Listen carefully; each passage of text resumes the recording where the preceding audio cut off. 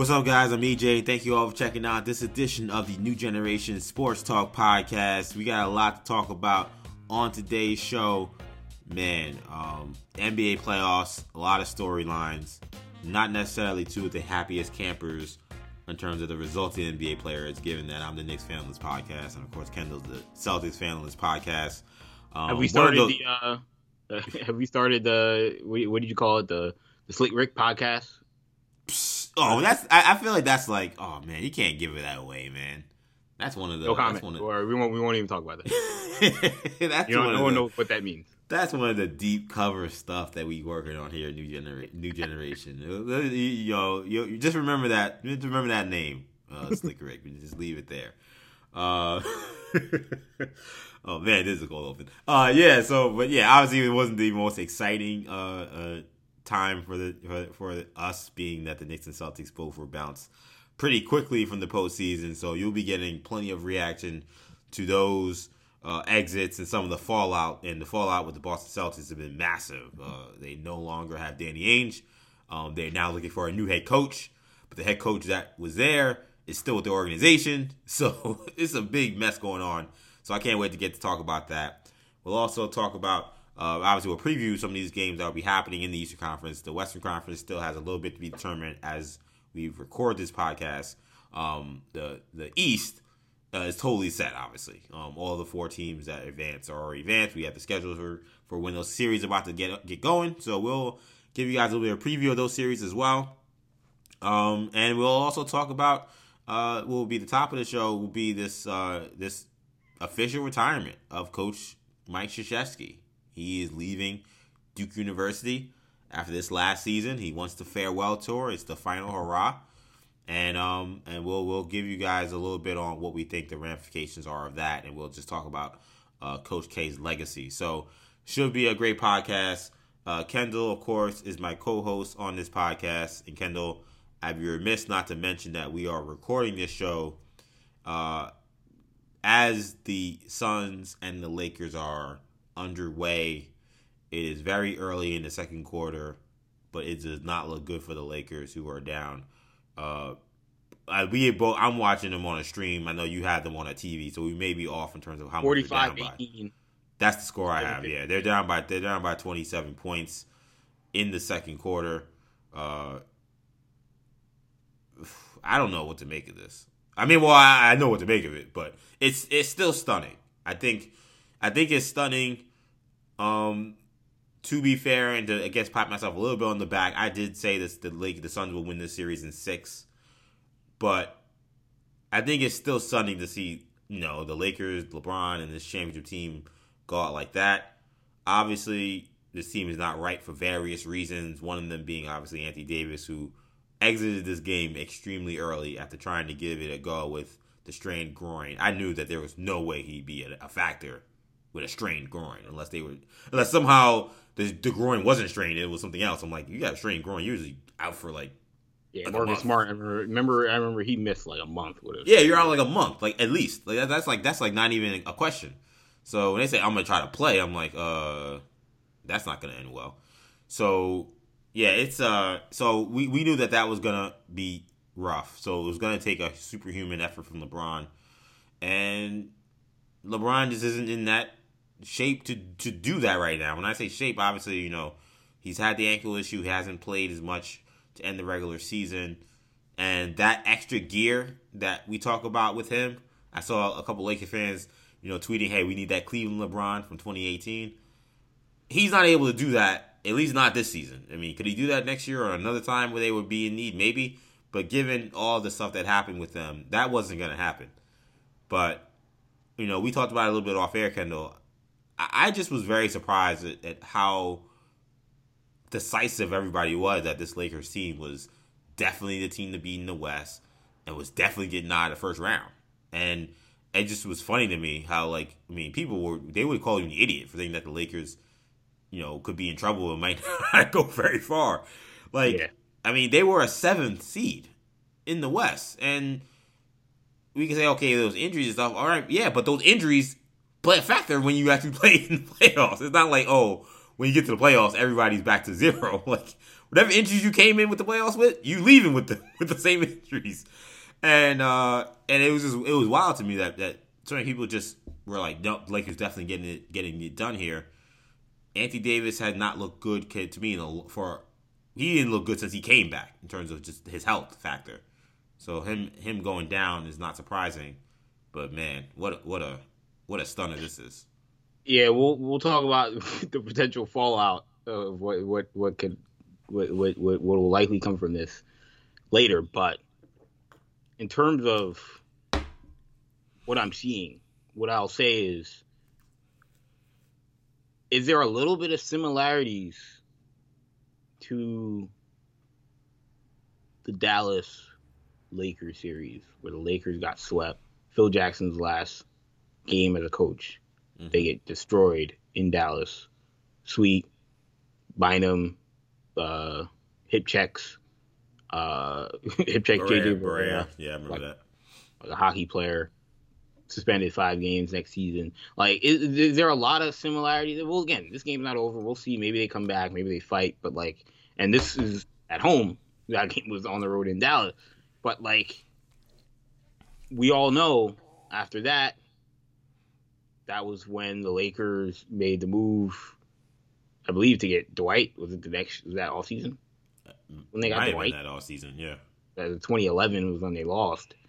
I believe it's when they got Dwight and Nash, and the Achilles happened. Like, that was the beginning of the end of the Lakers, right? Kobe, in terms of them being a contender. And I don't want to go that far because when you have Anthony Davis, it's the top 10 player or so in the league. I would say top 10 player. Yeah, I would say so. Yeah. The injuries or whatnot, are obviously, affect him. But when he's healthy, certainly a top 10 player. And you've got LeBron, who's a top 10 player right now. Like, so maybe I don't want to go that far, but people said the same thing about that Lakers team. I think this reminds me. And it's funny. I felt like the series could mirror that series before this game, before it all started. I think this series, though, to be honest, reminds me a little bit more of a different one. And I actually got reminded of this series on Instagram. Shout out to the Instagram account, Forgotten NBA Seasons. It's one of my favorite basketball Instagram accounts because I feel like it could be. I feel like it's my brain. Like, I don't know how many times a week I just go on Basketball Reference and just look up random teams in certain years and reminisce on like their seasons they had and things like that. And basically the account just talks about like, hey, remember when Jerry Stackhouse made the All-Star game for the Pistons that year? Like, here's his stats and here's some highlights from that season. I'd be like, I remember that. Like, he was balling. Like, I love this account. And today this account put out a thing on I guess this would be the 2006 Bulls. It was the first year Ben Wallace was there. And, yeah, he didn't play that well for them. But what was noteworthy about that team was they beat the defending champion Miami Heat in 5 games. And if you guys ever see that Alonzo Mourning shaking his head gif when they're getting blown up by like 40 points, and I think that was a deciding game, that's what that series is from. It's from that series. Right. And before that series, it was very similar. It was this idea that, the Bulls had a good season, but, I mean, it's the Heat. They just won a championship. They got Shaq. D-Wade's been hurt, but he'll figure it out. Like, it'll be fine when they get to the playoff. I mean, it was very similar, the narratives. Even though the Bulls were the better team in terms of the regular season, and they were the upstart team, and they were on the rise, all the same narrative that I heard with this Lakers thing was what I was kind of hearing with the Heat. So and the Bulls got the Heat. They got the Heat out of there. So are you telling me that LeBron in 2021 is basically Shaq in 07? So I don't want to go that far, and that I don't think that the fallout will be the same. Like, that Heat team the next year won like 16 games. Like, it was bad. I don't think it would be anything like that. But I do think that the approach to this season and how it all ended is, to me, almost identical. It was guys were injured. They weren't right. People just assumed that because they were the Heat and because they had Pat Riley and they had all these guys that they just were a shoo-in to be like the representatives out of the East. And it was all ridiculous. It was just a ridiculous concept given all they had been through. and they got bounced. Eventually that year, I believe LeBron took his team to the finals the first time. That was the first one in Cleveland. So that's how that ended up turning out. But it was that's an interesting. That's what this reminds me of. Either one is a scary sight for Laker fans. Yeah, we'll get to that. We'll get to the future later in the show. Yeah, shout out to Jid as well. It's all bad either way you look at it. But as this game progresses, and again, we'll see the Lakers when we feel better about the Lakers being done. We can right. go. Yeah, because they're the champs, and there's plenty of basketball to be played. The only good thing about this blowout right now is it's so early. Like It's like if you want to get blown out, you probably want to get blown out in the first quarter, which is what happened. So they got a whole half to figure this out, but right now they're down 20-something points. So we'll see how this all ends up shaking out. But I will get to more stuff about the NBA playoffs in a bit. I want to talk about Coach K, who officially announced his impending retirement. This was, as I said, the streets have been talking about this for a long time now. This is something that on the underground, people, one of the guys, shout out to, I guess, Mark Titus, I think he was the one that kind of been saying, yo, man, this retirement's coming. One of them guys was saying that. Tate Frazier is the one from North Carolina, so it might have been Tate Frazier. I know, and forgive me to both those guys if I'm mixing one of them up. But one of those guys was very adamant for a while, saying, Coach K is out of here. And what you call it? Matt Jones from Kentucky Sports Radio floated something out there, and then he deleted it, and that really got everything going. Jason McIntyre, Fox Sports, said he had heard some stuff. Trevor Trout from Elite Media came out and said that we're going to get the last dance. So there's some people out there that definitely floated out there, but it was never official. And yeah, I mean, there were days where they said, "Oh, get ready for today," and then nothing happened. So you're nothing happened. Maybe this is all just nonsense. Because maybe it was a lot of nonsense gets spread on social media regarding people's futures and things like that. Like you'll just see something, and people come up and be like, "They just made that up. I don't know where they got that from." So you never know for sure. But this was something that definitely had been percolating for, I would say, at least weeks, maybe even months. That Coach K's last dance was that this might happen. Started when Roy Williams did it. That came out of nowhere. No one knew that. When that happened, the question started to become, well, what about Coach K? Why would Coach K continue? He sees Roy retire. But it didn't become buzz until the last couple of weeks, like you mentioned. I mean, you talk about just a huge shift in the dynamics, in the power dynamics of college basketball right now. Really, college sports. You're talking about Roy Williams and Coach K. Those guys transcend the college sport, the idea of college basketball. They are household names in the college sports landscape. I saw someone make the case that Mike Krzyzewski is the most impactful and iconic figure in college sports history. I'm not going to be one to just throw that and say that that's definitely wrong. Like he's you said impactful and recognizable, and impactful and iconic. Iconic. Yeah, I mean, I think he has to be impactful is a strong word. I don't know. That takes a lot of thought that I can't give right now. In terms of iconic, you can make a very strong case from a brand, from a recognizable aspect, a recognition standpoint. Because to me, the only argument against him is Wooden, and then I would say, okay, well then he's the modern most iconic. Right, Wooden, and then Wooden was such a long time ago where college sports were not what they are now. Right. Like, not what they have been in the last 40 years. Like, Coach K is not like, I'm saying Coach K in 2021. Coach K in 2021 might not be as big as Coach K was in 2000. But regardless. Yeah, like comparing Coach K to John Wooden in some aspects, to me, feels like comparing, like, Albert Pujols to, like, Babe Ruth. Right. It's kind of like... I can't say Albert Pujols. He's way better. I mean, he's way better than Albert Pujols. Well, I mean, Pujols is better than Jeter, but that's... Sorry, Yankee fans. I know y'all gonna go crazy. You're a Met fan.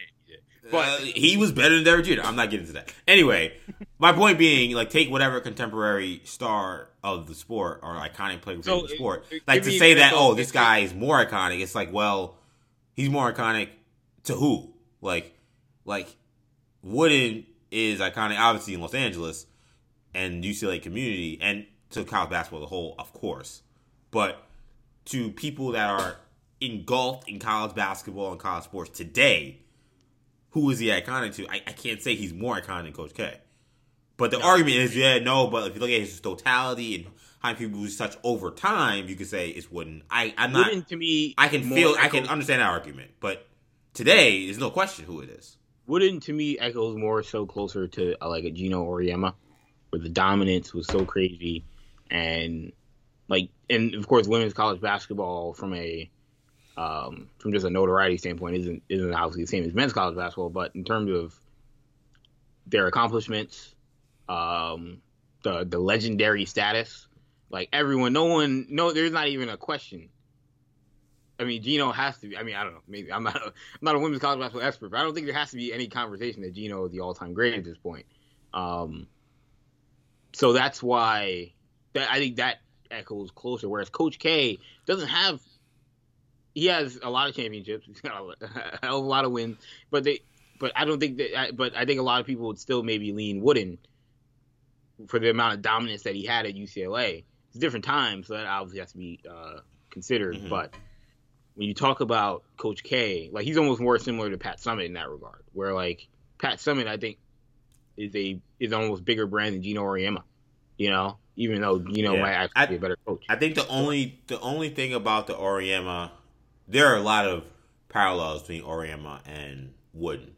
I think the only aspect of it that where I disagree and why I think Wooden compares very favorably to Coach K in that fight of who's the most iconic and impactful figure in college sports is because, to me, Auriemma, as great as he is and as accomplished as he is, when we're talking about these, like, in rap, we call them the God MCs. You know, when we talk about these God level college coaches, it's all respect. I'm not dissing anybody here, but with that being said, Gino, to me, and it's only my opinion, he doesn't transcend basketball.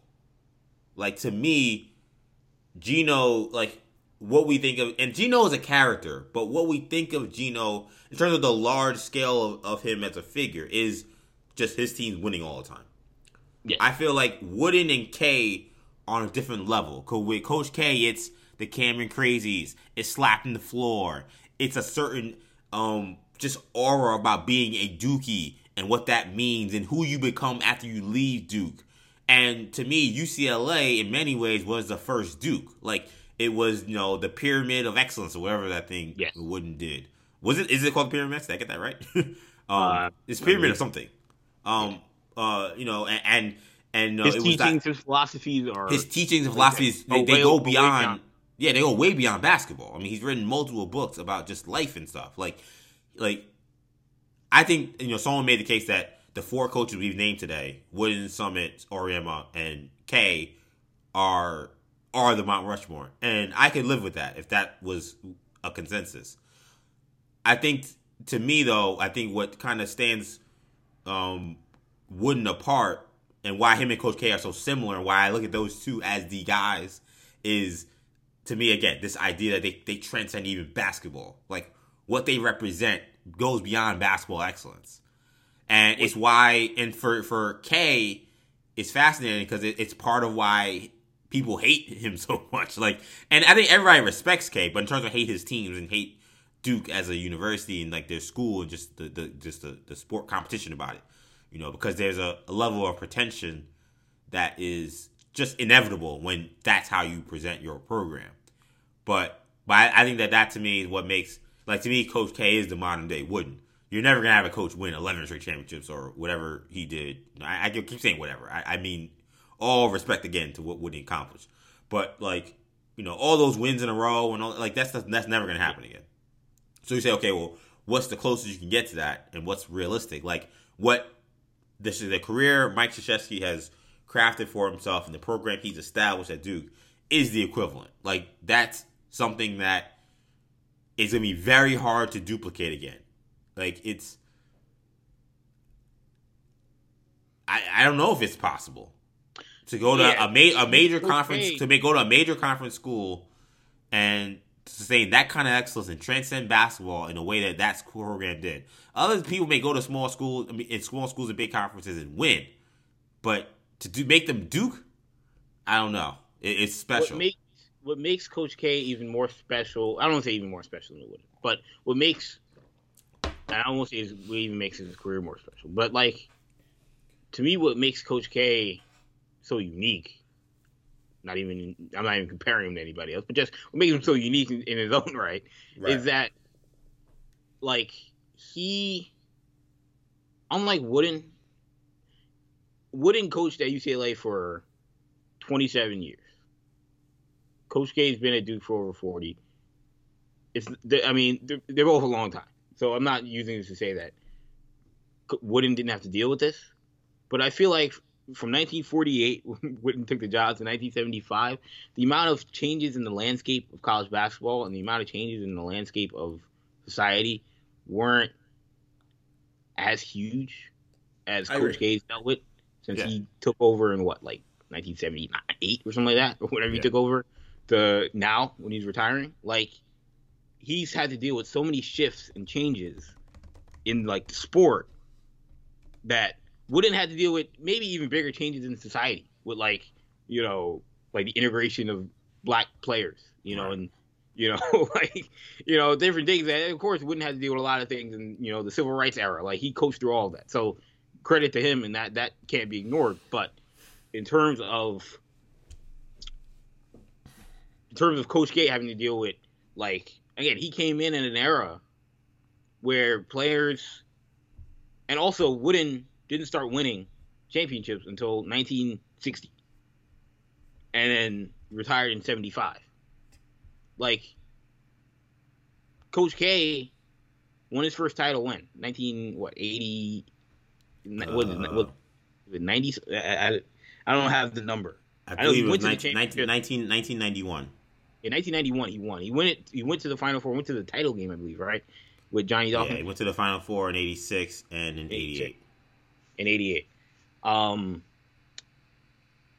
So to have that evolution where you start out, you're an elite coach in the 80s, and I'd say Wooden was an elite coach. I'm sure he was all throughout the 50s and 40s, but yeah, you don't win that. Just because you don't win a title doesn't mean you're not an elite coach. But, like, to have that evolution and continue to stay as a winning coach and continue to evolve, to me, is what was so impressive about Coach K. To go through a time where when you make the Final Four in 86 or you win in 91, you're winning with 4-year guys. And to go from that to in the late 90s, you start bringing in guys like Elton Brand and Corey Maggette that leave after a year or leave after 2 years. And you have to go through the evolution of, oh, yeah, I'm recruiting a guy like Kobe Bryant who wants to come, but then he goes to high school. Mm-hmm. That wasn't something Coach John Wooden had to deal with. Yeah, it goes to the NBA. Yeah, coming out. It goes to the NBA out of high school.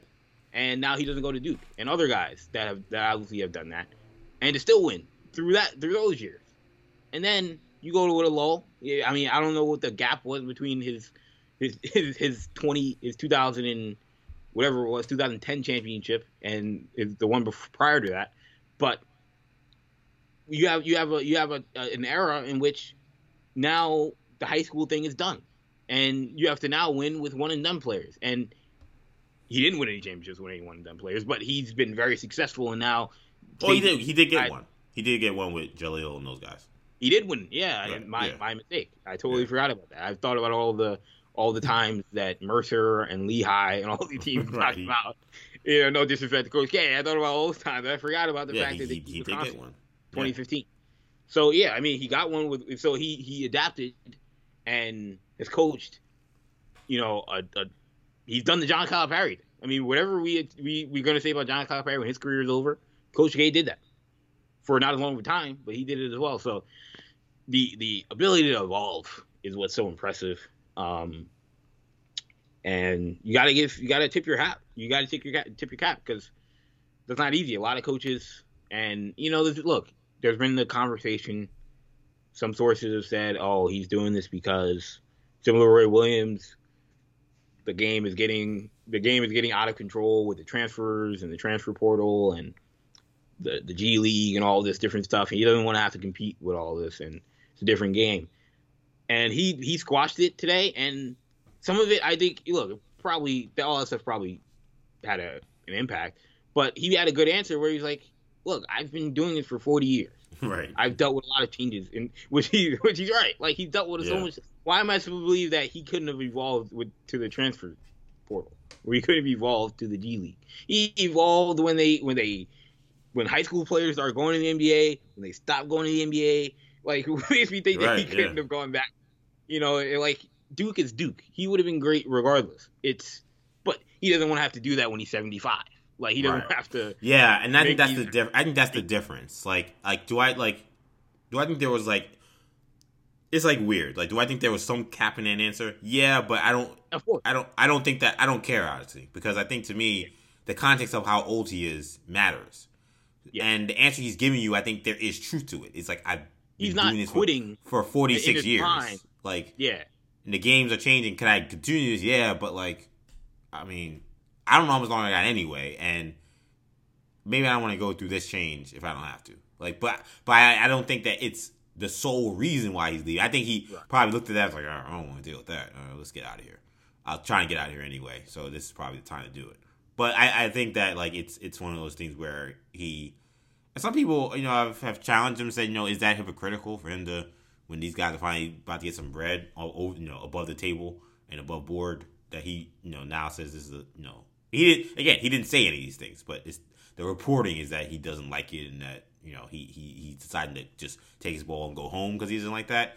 I don't know if that's fair. And look, you guys listen to this podcast. I mean, I think me and Kendall have been sometimes very harsh to Coach K over the last some odd years.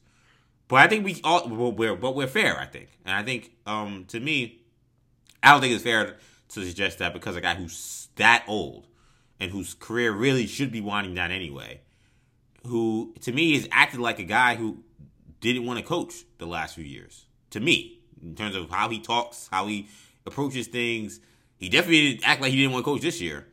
I can't use that and say, oh, well, this is why he's getting out. I'm like, he sounded like he's been wanting to get out, and maybe this was just the last thing he needed to say, yeah, you know what, this is probably my time.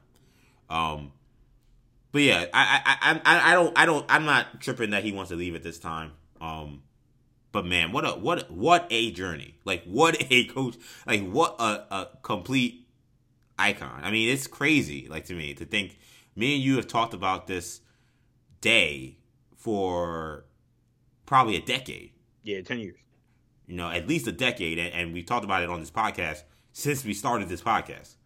What is Duke on the day Coach K leaves? And I think we all thought it'd be much sooner. Like, when we talked about 10 years ago, we thought it'd be much sooner than 10 years. And we saw it on this podcast. I think we thought it'd be much sooner than 5 years. Like, we don't have to go too in depth about what this means overall, because we'll talk a little bit about this on the Uncommitted. But for sure. The battle for the cowl for the Duke coaching job is something we've talked about, like you said, for over a decade. Yeah.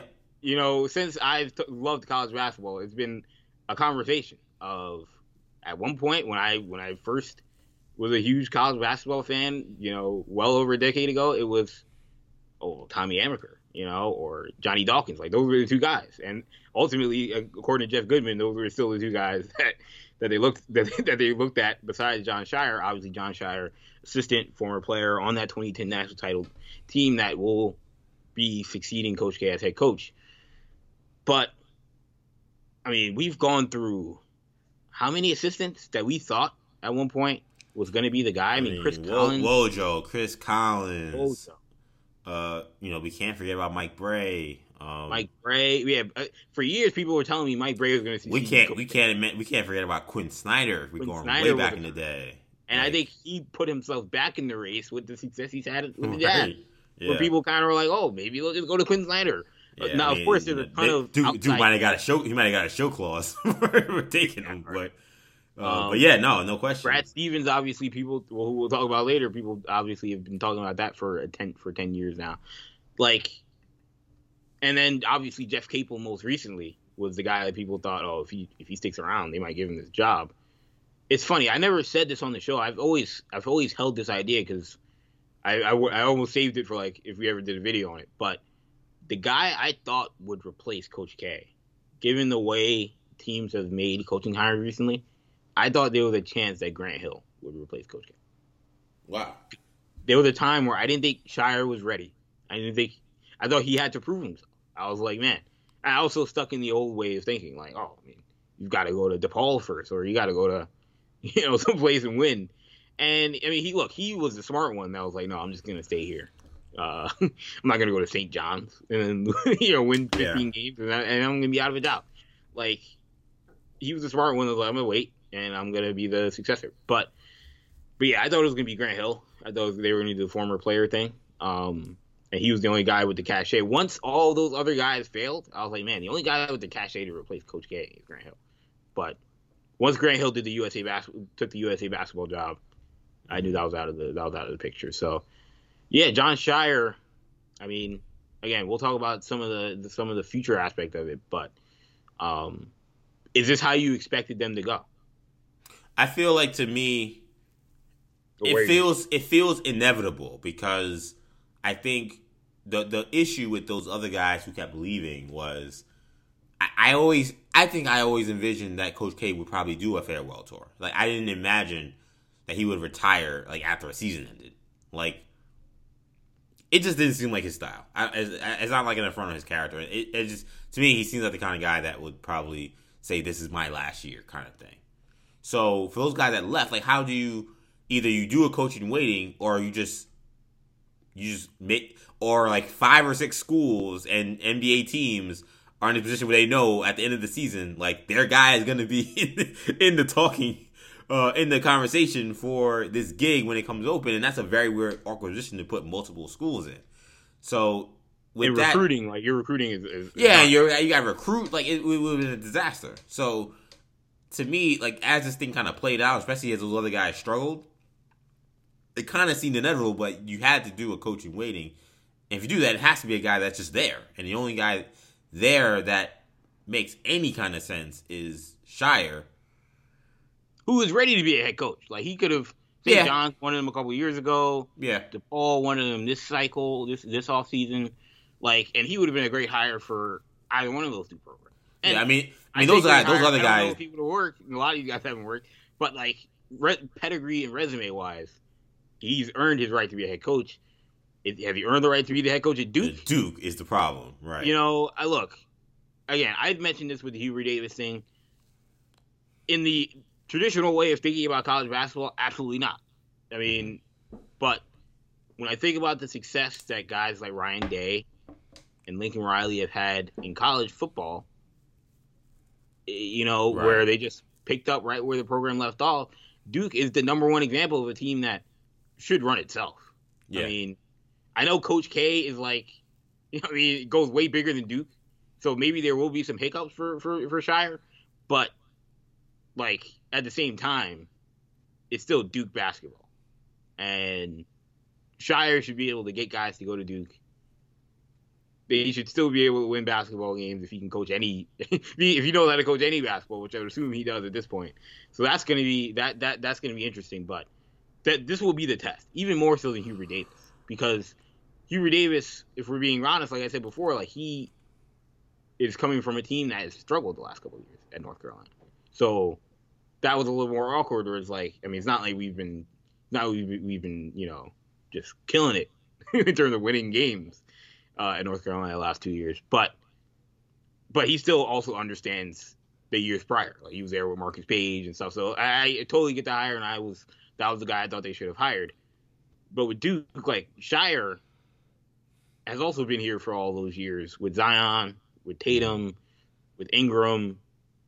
I mean, the last 5, 6, 7 years he's been there. So I get that as well. But at the end of the day, like, did those guys, Tatum, Zion, Ingram, Bagley, RJ Barrett, like, did all of those guys, did they go there for Jon Scheyer, or did they go there to play for Coach K? So that's going to be. Yeah, I mean, that's always the thing when it comes to following a legend. And there is, I don't know how Jon Scheyer is going to do. But to me, there is this feeling of, This feels like the guy that you get when you following a legend. Like it, right? It doesn't have to be. He could be. Like, I've seen this. He could. So he many could. Yeah. times. I know. Like he could be Ryan Day and Lincoln Riley. He could 100% be that. Like I'm not putting a ceiling on him at all, but he does.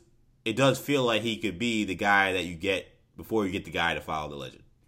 Like this isn't like super bold or innovative or even it's not even really safe. Like you're only a guy who's never coached before as a head coach, but it is comfortable because he's been in the or whatever the iteration Duke is today. Like Kendall mentioned, all those different iterations we've seen of Duke in the last 4 decades. Like he's been in the center of this current iteration. So and the one prior to that, right, and the one prior, and he played in the one prior. So it's like it's. So in some ways, like it just again, that's why I say I feel like it feels inevitable. I can't say for sure it was the best hire because I don't know what he is as a head coach. I get the feeling that if Coach K felt this good about making him the because apparently he was very much involved in this coaching waiting situation, and the fact that he felt this comfortable to say nope, Shire is the guy, and he's 33 years old, which is the age I started. I mean, it seems like he's thought this out pretty well, and I'm gonna give K a little bit of a benefit of the doubt that if he thinks Shire can do this, I'll believe him until I'm told otherwise. It definitely is a situation where I feel like those other guys hoodwinked themselves. Like they should have never left. Like those guys took Jeff Capel to me was the one. Those guys took mediocre jobs, and to me, there is part of me that wonders. Did any of those guys feel like, maybe not necessarily the guys who left before, but maybe Capel, like did they get a feeling that Shire was going to be the guy even back then? That's what that is my interpretation. Like I'm wondering if like those guys left saying like, Coach K really seems to be grooming Shire. Right. I need to go somewhere else, and maybe they went somewhere else thinking I need to like actually like put some numbers in, so it's going to be a tough decision for them to pass me up. That's the one that they didn't make any sense because it was clear you were their top assistant, their best recruiter. He was the guy that when he left Oklahoma, where he got Blake Griffin and all these top recruits, Willie Warren, all these guys, and then he left Oklahoma and went back to Duke, and then all of a sudden they started getting top recruits. Like it was clear that he was their most important cog on the coaching staff. It didn't make any sense why he would leave to coach Pitt when Coach K seemed like he was on the back nine of his career. But the issue is that Jeff Capel was not he wasn't awful, but like he was so average at Oklahoma. He got fired. Exactly. And he had some NCAA issues, but ultimately as a coach he was not great. So that was always the thing for me. Was Duke really going to hire Jeff Capel, who was already largely, not to say unsuccessful, because again that's a little harsh. They had some good years at Oklahoma, but was an underachiever on some level at Oklahoma. Are you really going to hire that guy to coach Duke only because he's been the assistant? I wouldn't have been like it's the worst thing in the world, but I think him going to Pitt made sense if he felt like I have to clean up my head coaching track record. I don't blame Johnny Dawkins for taking Stanford. That's a great coaching job. It would be following Mike Montgomery. Right. I'll be the coach at Stanford. It's Duke West. I could turn this into a power. It didn't work. And there's got to be something to this too that we can't escape. That obviously the money you're paid to be a head coach at a major program is different than even being an assistant at Duke. I'm sure the Duke assistant job pays very well, but the idea that Tommy Amaker. I don't know if those guys. I don't know if those guys on that staff are millionaires for coaching at Duke. Yeah. I don't think so. But you're a millionaire as soon as you coach Stanford or Marquette or Northwestern. You're a millionaire immediately.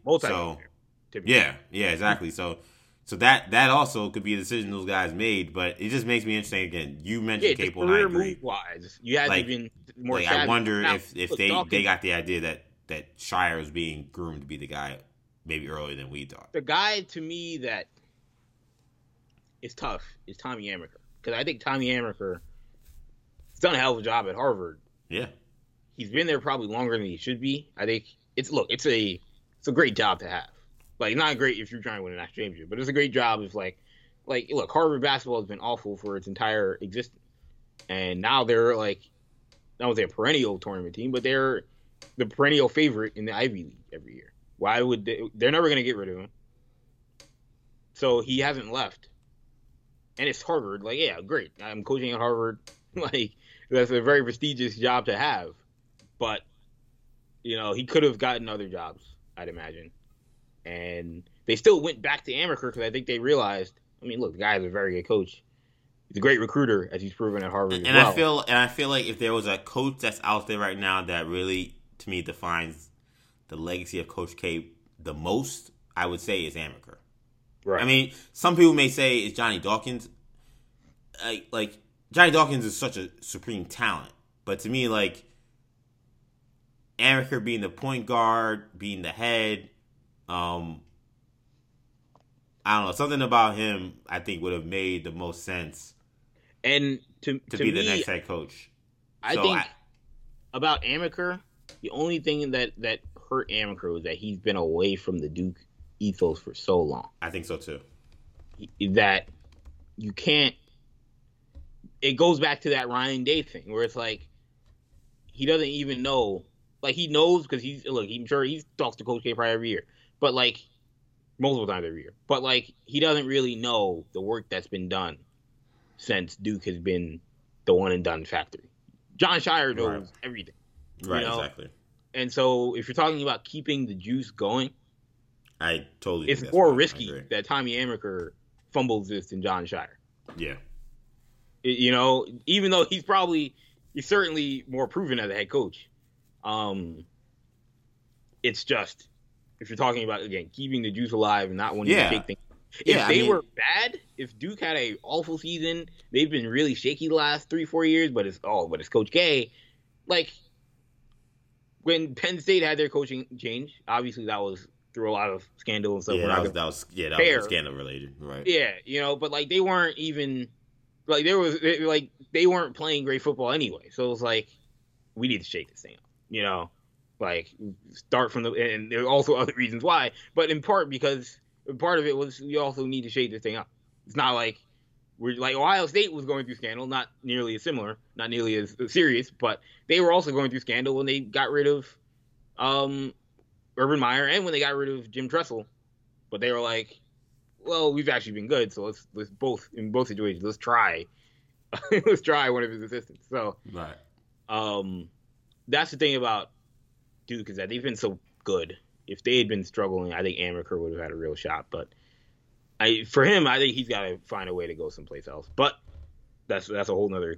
And like I said, I think I mean, look, if Scheyer gets a stranglehold of that thing and does the job, then I mean that job may not ever come up again for a long time because he's so young. But at the same time, again, Scheyer's unproven, and maybe if this doesn't work out, Scheyer's gonna have a much shorter leash than obviously K did for sure. So a guy like Amaker, maybe he comes back to the fold 3-4 years from now if it doesn't work out. I feel like, to me, those two guys probably would have made the most sense. I think it could have been a coin flip. I think it could have went either way. I think all the reasons you mentioned for keeping the juice alive is why they went with Scheyer, and I don't think those are bad reasons. Again, I think if you want to talk about the legacy of Duke and what that means and what that represents and nostalgia, and that stuff matters at Duke, and it matters a lot of these colleges. It's not nothing. To me, Amaker would have been the pick. And if you want, the idea that someone who knows what it's like to be a head coach and stuff, Amaker would have made the most sense. And also, it was a coin flip. But those are the two guys. The last thing I'll say is that the other thing that went in Scheyer's direction that I think helped him is Duke has promoted their social media department is the best in college sports, basketball, and Duke men's and women's basketball, because the stuff they've done with Carol Lawson has also been incredible. Yeah, their media program, their SID office, PR, is incredible. But I want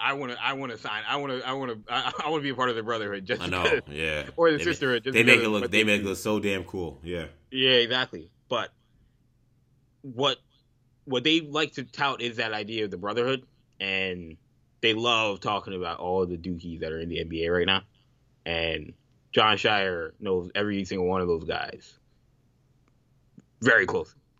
Pretty much every single one of them that's in the NBA. Not to say Tommy Amaker doesn't know any of them, but not the same way Jon Scheyer does. Yeah. Jason Tatum pulls up to practice. That's his boy, Jon Scheyer. Right. That's the guy. Tatum from St. Louis, Scheyer from Chicago. They go back and forth all the time about that. Kyrie pulls up to practice. Did he play with Jon Scheyer? Or Scheyer? No. I don't know. Scheyer might have gone. Scheyer might have Nolan been. Smith. Yeah, he might have been right after him. Yeah. Yeah, but Nolan Smith played with Kyrie. Nolan Smith, I would imagine, is going to stay on the staff with Scheyer. Those things are going to be important.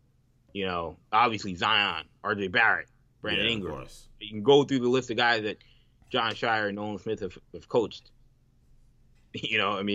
That stuff is going to be very important. Yeah, having those guys on speed dial when it comes to recruiting is going to be, very like very Tommy important. Amaker, like that.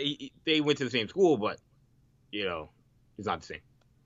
Yeah, but man, shout out to Coach K on a great career, and the Duke situation moving forward is definitely one of the more fascinating situations in sports, and we'll be continuing to keep a close eye on this. I do want to talk about the NBA playoffs. So like I said at the top of the show, the Eastern Conference is pretty much set. The Western Conference is beginning to crystallize. I want to start with the East. So we had the Heat get bounced in a sweep.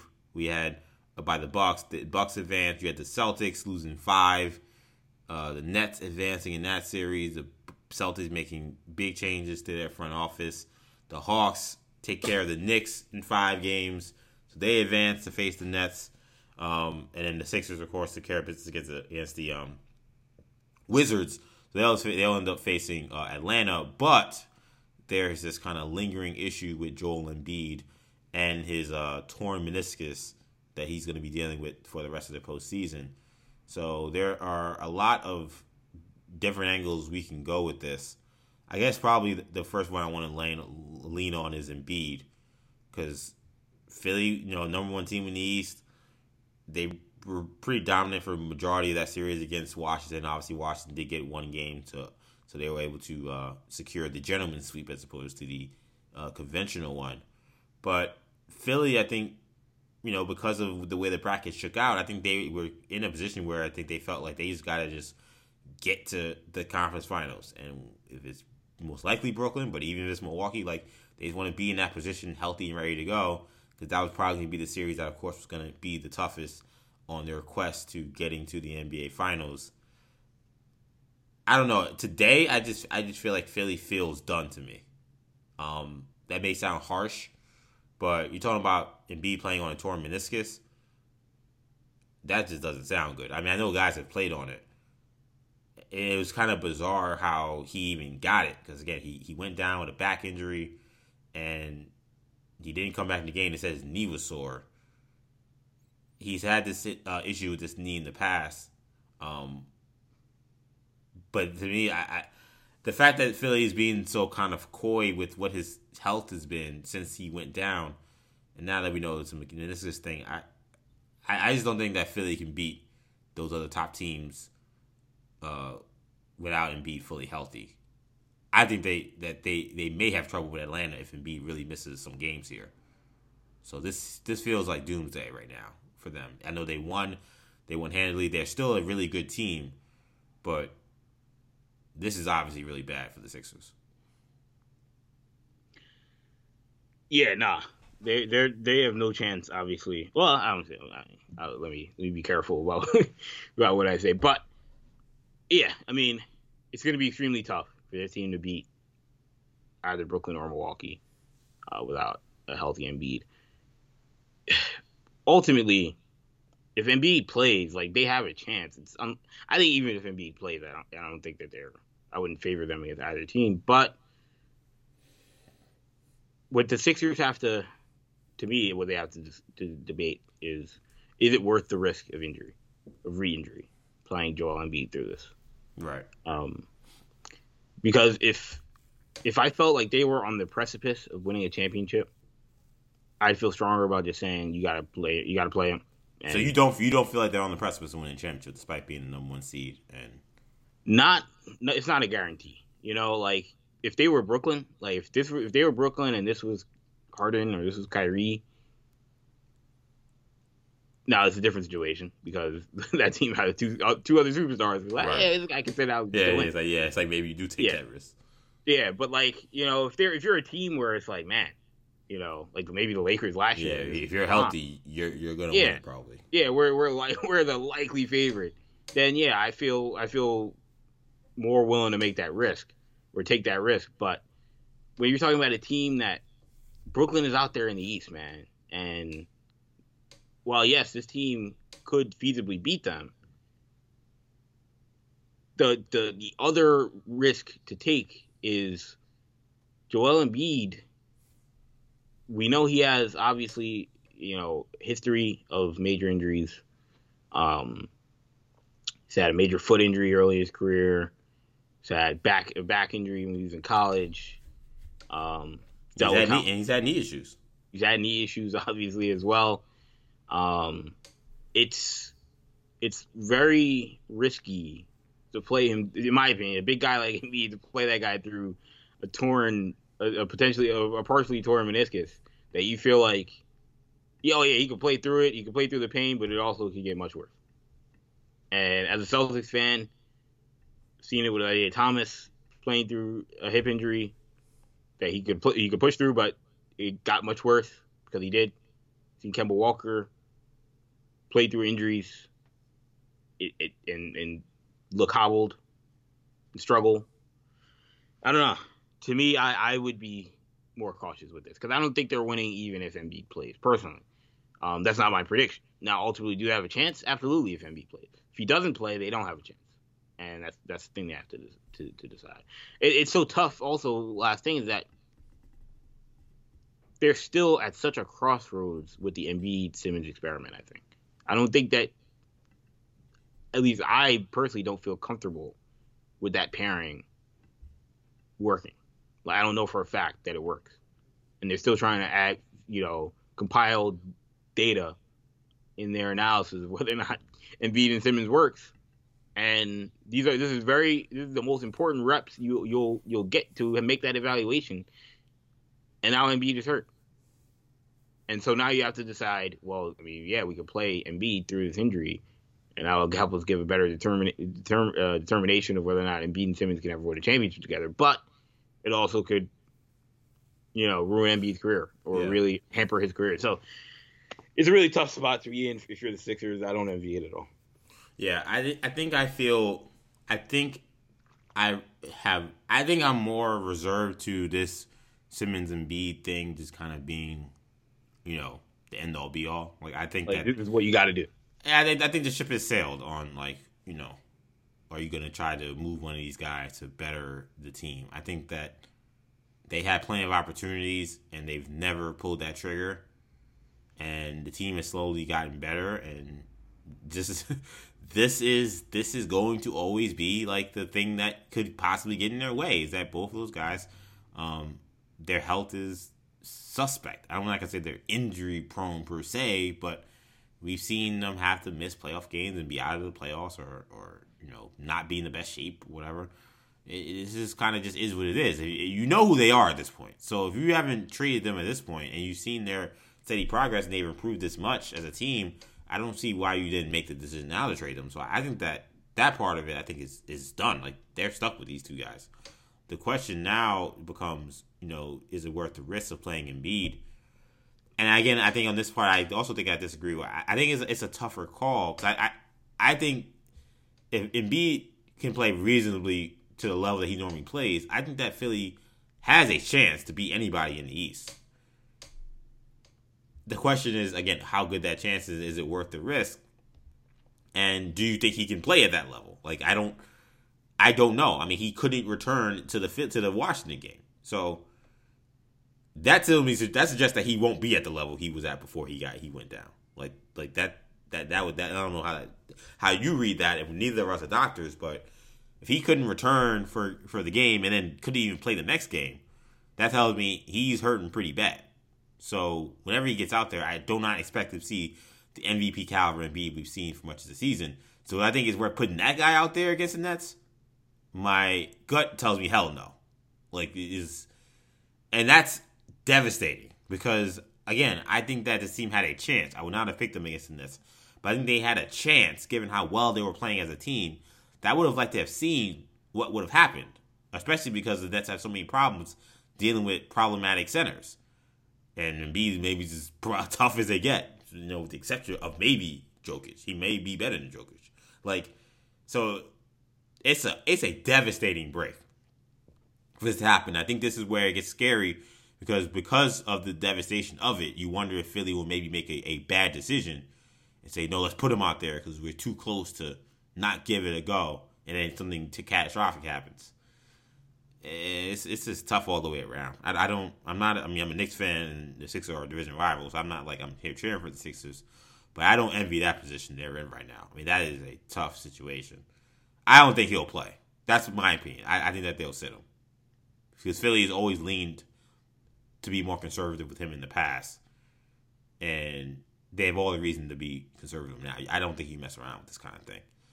I feel like I've seen guys play on torn meniscuses, but to me, they never look the same. And some guys I have seen make it worse. Like Gilbert Arenas is the guy that comes to mind.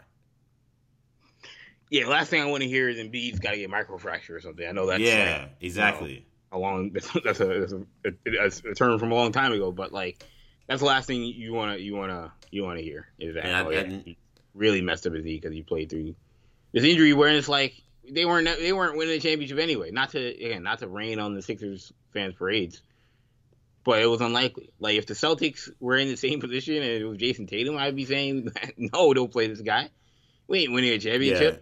It's kind of it feels illogical. Shutting it down with his wrist injury, I have no issue with it. We weren't winning a championship. It was unfortunate. I wish we would have had Jaylen Brown, but I'd much rather have Jaylen Brown next season fully healthy and for the next 5 years fully healthy rather than him play through some nonsense injury and then he's gimpy. It's a wrist injury, so it wouldn't be gimpy, but it would be hobbled for the rest of his career. So, to me, this would be an easy decision if they weren't the 1 seed, but when you're the 1 seed, it muddies the water a little bit. And it's Joel Embiid. Not to say that any player is more important than the other, but you may be more willing to do this if someone that's on expiring or I always say that the people blasted the Warriors for playing Durant in that finals, but it's the same logic that I'm applying now, and it's when the Warriors played Durant. They knew, look, he's on expiring. If anything would happen to him, he's probably going to leave anyway. And this is our chance to win a title. So, yeah, we're going to play Durant. It may not have been the most responsible if you're talking about protecting the player, but from a team perspective, it made sense. But ultimately, worst case scenario happened. If I'm Embiid, of course you want to play, but you also have to protect yourself. Do you feel like they survive Atlanta? If Embiid doesn't play in the series, yes. Okay. Yeah, I think defensively, offensively, they're not gonna have the scoring problems the Knicks had. And defensively, I think Dwight Howard has shown this year and last season that he's still a load to deal with. He's not a scrub. That's gonna help them. I don't think that. I think that if you lost your all-star center, your superstar MVP caliber center, and most teams that were going to the backup, they wouldn't have a good option as Dwight Howard to start. Yeah, the Heat are going to Dwayne Dedmon. Yeah, it's scary hours for a lot of those teams with that situation, and it is scary hours for Philly because they want to win a championship.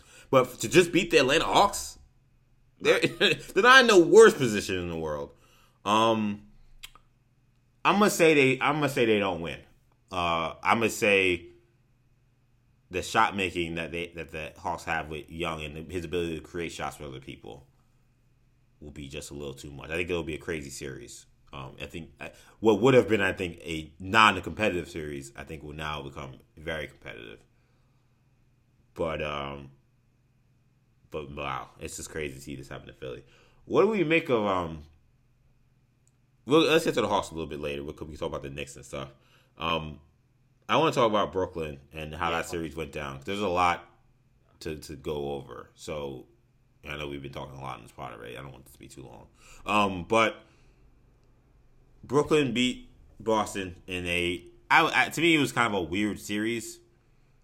There was like a lot of attention and animosity, but I never really felt like there was a lot of animosity like between the players. It just seemed like there were a lot of emotions, but it just seemed none like towards Kyrie. It seemed very misplaced. Like it was just a lot of like people on Twitter that were mad. Kyrie stepping on a logo. First of all, I do want to make a statement that the NBA 100% has to do something with these fans that are getting out of control, throwing the bottle, spitting on Trae Young, getting on the court. These are criminal acts, and it's time that these cities and these states prosecute people for assault and for other true misdemeanors and even felonies in some cases. For the instance we saw this past week, it was a disgrace. I want to make sure I get that out there. But yeah, that series just was very weird. The one thing I will say is, if you had any like doubt about Brooklyn in terms of how much that rust may be a factor, the fact that these guys haven't played together as a unit in terms of that big three, I think that you can't feel. I feel like you can't have really any more reservations anymore. I mean, their shot making is just absurd. They just got Brooklyn out of here real fast, and I felt like Boston out of there real fast, and I felt Boston fought pretty hard, but it just didn't matter. Boston played extremely well. We will get to Boston at some point, but they didn't. The Nets didn't win that series because they weren't facing a game opponent. Boston prepared well. Of course they didn't have Jaylen Brown, and Kemba was really low. It was a really bad hobbled version of Kemba. But Jason Tatum was a load, and we'll talk about the Celtics in a little bit. But that was an impressive 5-game series by the Nets. They earned a lot of respect from my eyes with the way they won that series. They have issues in the front court that can't be ignored. Tristan Thompson was a game changer for the Celtics in ways that he just shouldn't be. And that concerns you going up against Milwaukee. Obviously, given Giannis, Brook Lopez, those guys are gonna be a load for Nick Claxton and for Blake Griffin. And they didn't even think about putting DeAndre Jordan in the game, which there were a lot of Celtics people that thought going into Game 4 after the win in Game 3, now we're going to see DeAndre Jordan after what Tristan Thompson did. How are we gonna respond to DeAndre Jordan? How it might be the game, and they didn't even touch putting in DeAndre Jordan. Now, granted, they don't need DeAndre Jordan to win, at least to beat the Celtics. No, it may be more annoying to win without him, but they don't need to play him. Yeah, they don't need to play DeAndre Jordan to beat the Celtics, but how cooked is DeAndre Jordan if you don't even think about putting him in? That's the question. Did they not play him because he can't play, or did they not play him because it didn't matter in the result? Didn't matter, right? And that's where coaching comes into play. Where I'm like, it's going to be. You may need DeAndre Jordan to beat Milwaukee. You may not have needed him to beat Boston. And look, maybe you won't. Maybe they're that good where they don't need him to beat Milwaukee. But you may need him. And if you didn't even try him, is it because he can't play, or are you just waiting for the time where you actually do need him? And when you do need him, is he going to be fresh? Is he going to be, or is it going to be like, oh man, this guy's a mess because he hasn't played in a month? So, we'll see. I don't know. They may not need DeAndre Jordan at all. They may be fine against Milwaukee, but that's the question I have. But the shot making is impeccable, and honestly, I don't think there's anything Milwaukee can do about it. Not having Dante DiVincenzo only hurts them even more, but they're not going to be able to stop the Nets. Yes, you can bring up the fact that the Nets lost to the Milwaukee in those 2 games late in the season, back to back, but James Harden wasn't playing. Yeah, that's a big deal. I know. As you know, as watching James Harden. Yeah, exactly. If James Harden wasn't playing, I'd feel a lot better about the Celtics' chances. But without James Harden, yes, that's a major omission in that whole narrative that the Bucks beat the Nets the last 2 times they played. So, yeah, I don't know. I mean, it'll be a tougher series for the Nets, undoubtedly. Holiday is showing people how great of a defender he is, and that's only going to get shown more against Kyrie and Harden. To be like, so does Holiday guard Kyrie? I mean, Middleton is guarding Harden. Yeah, I mean, the DiVincenzo thing kind of messes things up. I think they would love to put him on Harden. Right, exactly. Now you kind of wonder if you have to put Holiday on the ball and Forbes on Kyrie. Which I don't feel good about that at all. But the Celtics tried to do it with Kemba. They just said, we're gonna hide Kemba on Kyrie, which sounds nuts. But like, I mean, Kyrie's playing off the ball, so the ball is in his hands all the time. Yeah, so you want your best defender on the ball if the ball is James Harden. Exactly. As bad as an option is to put Kemba on like Kyrie that means you're putting Kemba on the ball, and again, that ball is James Harden. If you have a that's what this team is broken in terms of like how to stop them. When Kemba got hurt and Romeo Langford was inserted into the starting line, they put Langford on Harden because they felt, this kid is actually a solid defender. Mm-hmm. Like, he's not Marcus Smart, but he can hold his own, similar to how DiVincenzo could hold his own. I don't think Bryn Forbes could hold his own guarding James Harden. But that's the concern if you're Milwaukee, is defensively the backcourt is going to be so, not the backcourt, someone in the backcourt that's not Jrue Holiday when he's not on the floor is going to be so hurt. So that, I don't know. Defensively, it's going to be tough. I mean, I'll be honest, I wonder if they go with some weird matchups, and I wonder if PJ Tucker ever gets time on Harden. Man, do we think he has the quickness? I don't, but I'm wondering if they'll try it anyway. Let me be clear. I think that will end very. Let me be clear. I think that will end very poorly for the Bucks. But I'm looking at their roster and how things shake out. Like, to me, I would expect when Giannis goes to the 5 that Middleton will be on KD. So, am I putting Pat Connaughton on Harden?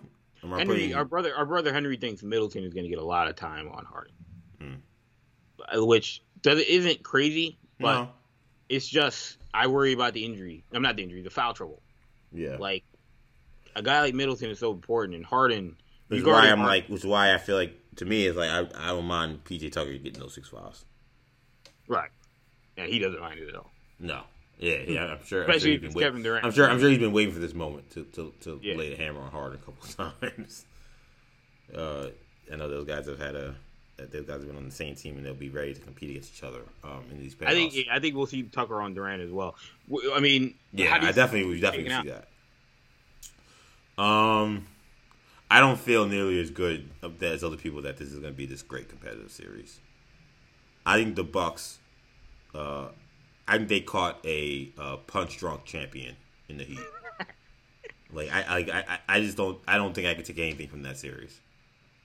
You could tell from game 1 the Heat were just not. They were not engaged in the series at all. And the fact that they're Conor McGregor fighting like anyone he's fought in the last 3 years.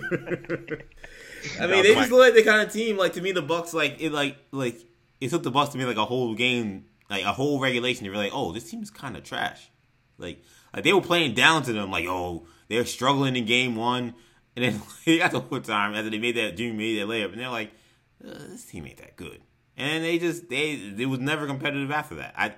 I feel like I don't know if I have a good feel for anything from the Bucks for that series, and what I saw in the regular season was if Giannis isn't getting 40 or 50, the Bucks don't got a chance, and I know he ain't getting 40 or 50 every game in this series.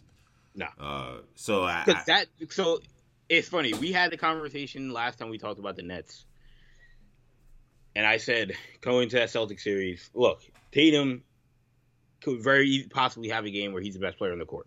Yes, you were right about that. It ended up happening one game. And I didn't think it was happening before. I made that very clear. Not saying there's going to be any upsets, but will there be a game, and why I think there won't be a sweep? I think it's very possible.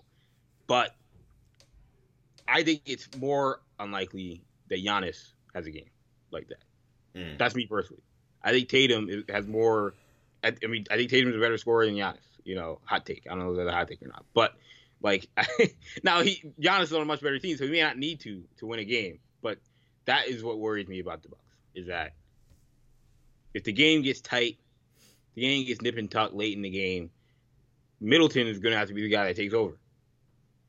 And does he have that capability? Yeah, I'm never taking Middleton late in the game against those other guys. Against Kyrie.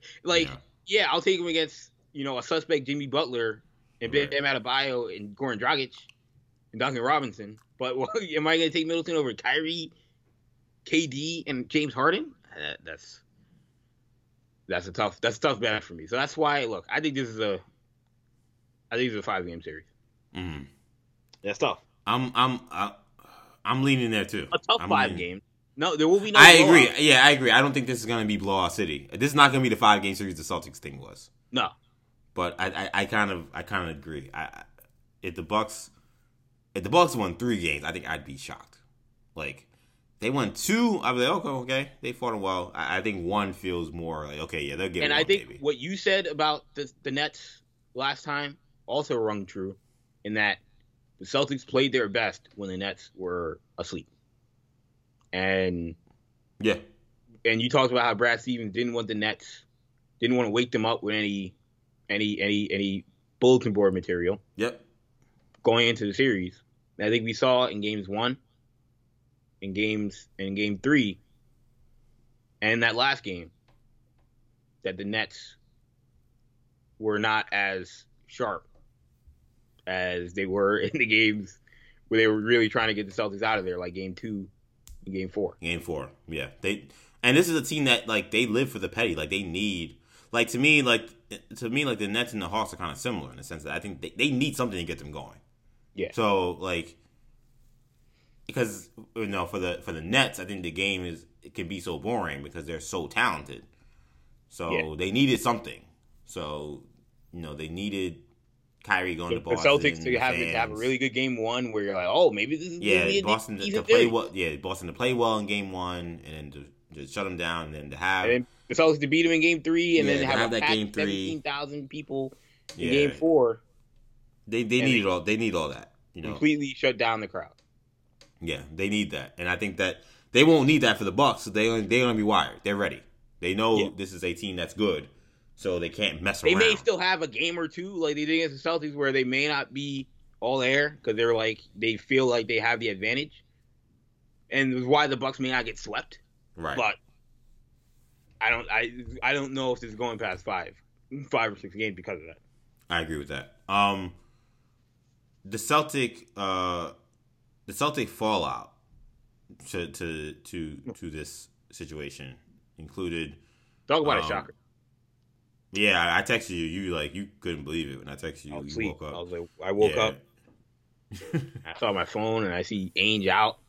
I'm reading this stuff and I see Stevens is the president. It took me a long time to come to grips that I didn't realize after the first several reads of those headlines that Brad Stevens was leaving the bench. I just thought he was now becoming the president of basketball operations. And I was just like, that sounds like a dumb thing to do, but okay. My instant reaction was real sadness, man. And why? Well, first of all, you've got Brad Stevens. Well, not before we get to Brad Stevens, we have Danny Ainge, who, I mean, ever since I've been a Celtics fan, the guy has been in charge, and he won us a title. Obviously, I wouldn't say he won us a title as a player. He was there as a player. I mean, he wasn't the guy, but he won us a title as president in 2008. And again, ever since I've been a Celtics fan, he's been the guy in charge. And so, and through this entire rebuild, he's been the guy. And I followed this Celtics team closer than I follow any of my favorite teams. In part because they've always been the most stable, right. It's always been the most continuity, the most consistency, the most in the highest level organization that I root for. And to be honest, it's usually easier to follow the more stable situations than the chaotic ones. There's someone who is a Jets and Knicks and Mets fan. Right. I'll tell you that. Miami football fan, Yeah, I'll tell you what, following what's happening at Gonzaga has been very easy these last few years. Yeah, I'm not, I wasn't exactly, locked in when Tubby Smith was leading Memphis. No disrespect to Tubby, but that was very unstable. But yeah, no, I mean, So it was tough where you see Ainge is gone, and then you get to Brad Stevens and you feel like and you realize he's replacing him as president, but he's not the coach anymore, and it's like, man, like, and again, the sadness also becomes because as a fan, although everyone's been saying and even I've acknowledged to some level, like the window to winning a championship, I don't want to say it's closed for this team, but like because I'm not. That's like saying that's basically saying Tatum and Brown are winning a championship, which I don't know. But the window for those teams it's been closed. Like they're not winning, with that old roster, and this old regime now is now officially closed, and that's tough because we got so close so many years. When you get to the conference finals 3 times, and 2 of those years you expected to win. I fully expected to beat LeBron in 2018. Fully expected to beat the Miami Heat in 2020, and lost both times. And it's gut wrenching. I feel like given how it ended in terms of them losing to Miami, and then given how they were set up so well after the Kevin Garnett and Paul Pierce trade, those deals typically put you in a situation where you're in a lottery hell for several years before you really get close to relevancy. But the moves that were made and the coaching hire that was made put them in a position fast tracked the rebuild. Right, and I think that if you're a Celtics fan, there's got to be some sadness, and it feels a little bit like unrealized potential. Yeah, like there was this hope that the team that they were putting together in the nucleus that they had was almost certain to bring a title back to Boston at some point, or at the very least get them back to the finals. And the idea that they were conference finals 3-4 years during this stretch or whatever, but the fact that they never got to that upper echelon finals stage, it's got to feel like again, it's such a like, wow, look where we were when we had Kyrie in tow, we signed Gordon Hayward. We had these young dragons basically with Tatum and Brown, and we had Smart, and like the team just looked just really well put together, and it ended up with no finals appearance, finals appearances, and the finals appearances is tough, and the reason also is because this is an era of Celtic basketball that will go down as not completely forgotten. But when you're talking about a franchise where you have 17 titles, and so many banners, so many Hall of Famers, so many retired jerseys, this era of Celtic basketball is going to be completely forgotten in the overall landscape of the organization and the franchise.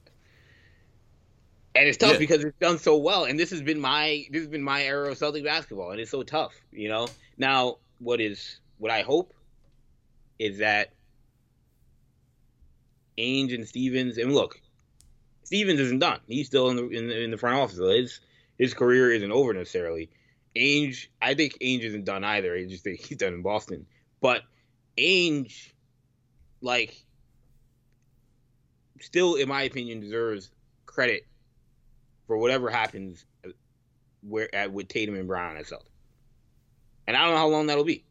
If Tatum leaves and Brown leaves in 3-4 years, then those 3-4 years, the only thing that I can put on Danny Ainge's resume on some level, not necessarily, roster building, but bringing Jason Tatum to Boston and bringing Jaylen Brown to Boston, just like we give Jerry West credit for getting Kobe and getting Shaq, even though he wasn't running every single one of those teams by the end, or he didn't win. He wasn't with the team when they won, with Pau Gasol, but he still deserves credit for drafting Kobe Bryant. That aspect of it is the only thing I hope. But yeah, I mean, again, looking back, I think there's a lot of missed opportunities, and look, I've said this the last couple of days. I mean, a lot about winning a championship in the NBA it takes a lot of luck,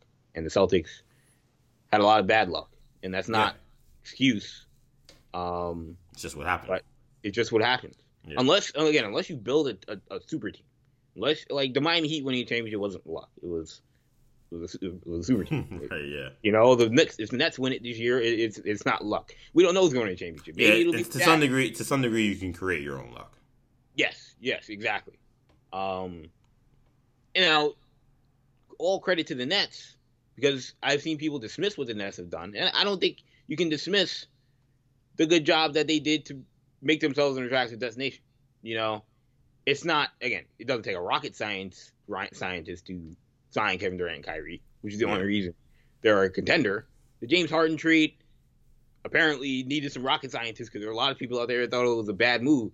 But, you know, it didn't take a rocket scientist to make that move as well. But, you know, the move that got them into the position where those guys would even want to be there deserves some credit. But yes, no championship, but all those finals appearances, I thought it was a really good run. As a Celtics fan, I'm not upset about the time they had here. In terms of looking forward, it's a wild move.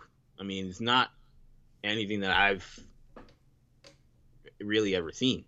You know, I've seen some people categorize this as a promotion of Brad Stevens. I've seen some people categorize this as a firing of Brad Stevens. I don't think it's a firing. I think a firing is a strong word. Reassignment, I think is probably a better way of putting it. When you watch the press conference that they had, it seemed as if they agreed with a lot of the people in the media that have been blasting them that whatever, they need, Stevens isn't getting through to this team. That, and it's something that you mentioned. I don't know if you mentioned just when we were talking or if you mentioned it on the show, but this run, eventually you just can't do it with these guys for a decade. You know, at some point you have to move on. No matter no matter how good you are, at a certain point, players just tune out a coach. They tune them out. And I think he said that without saying that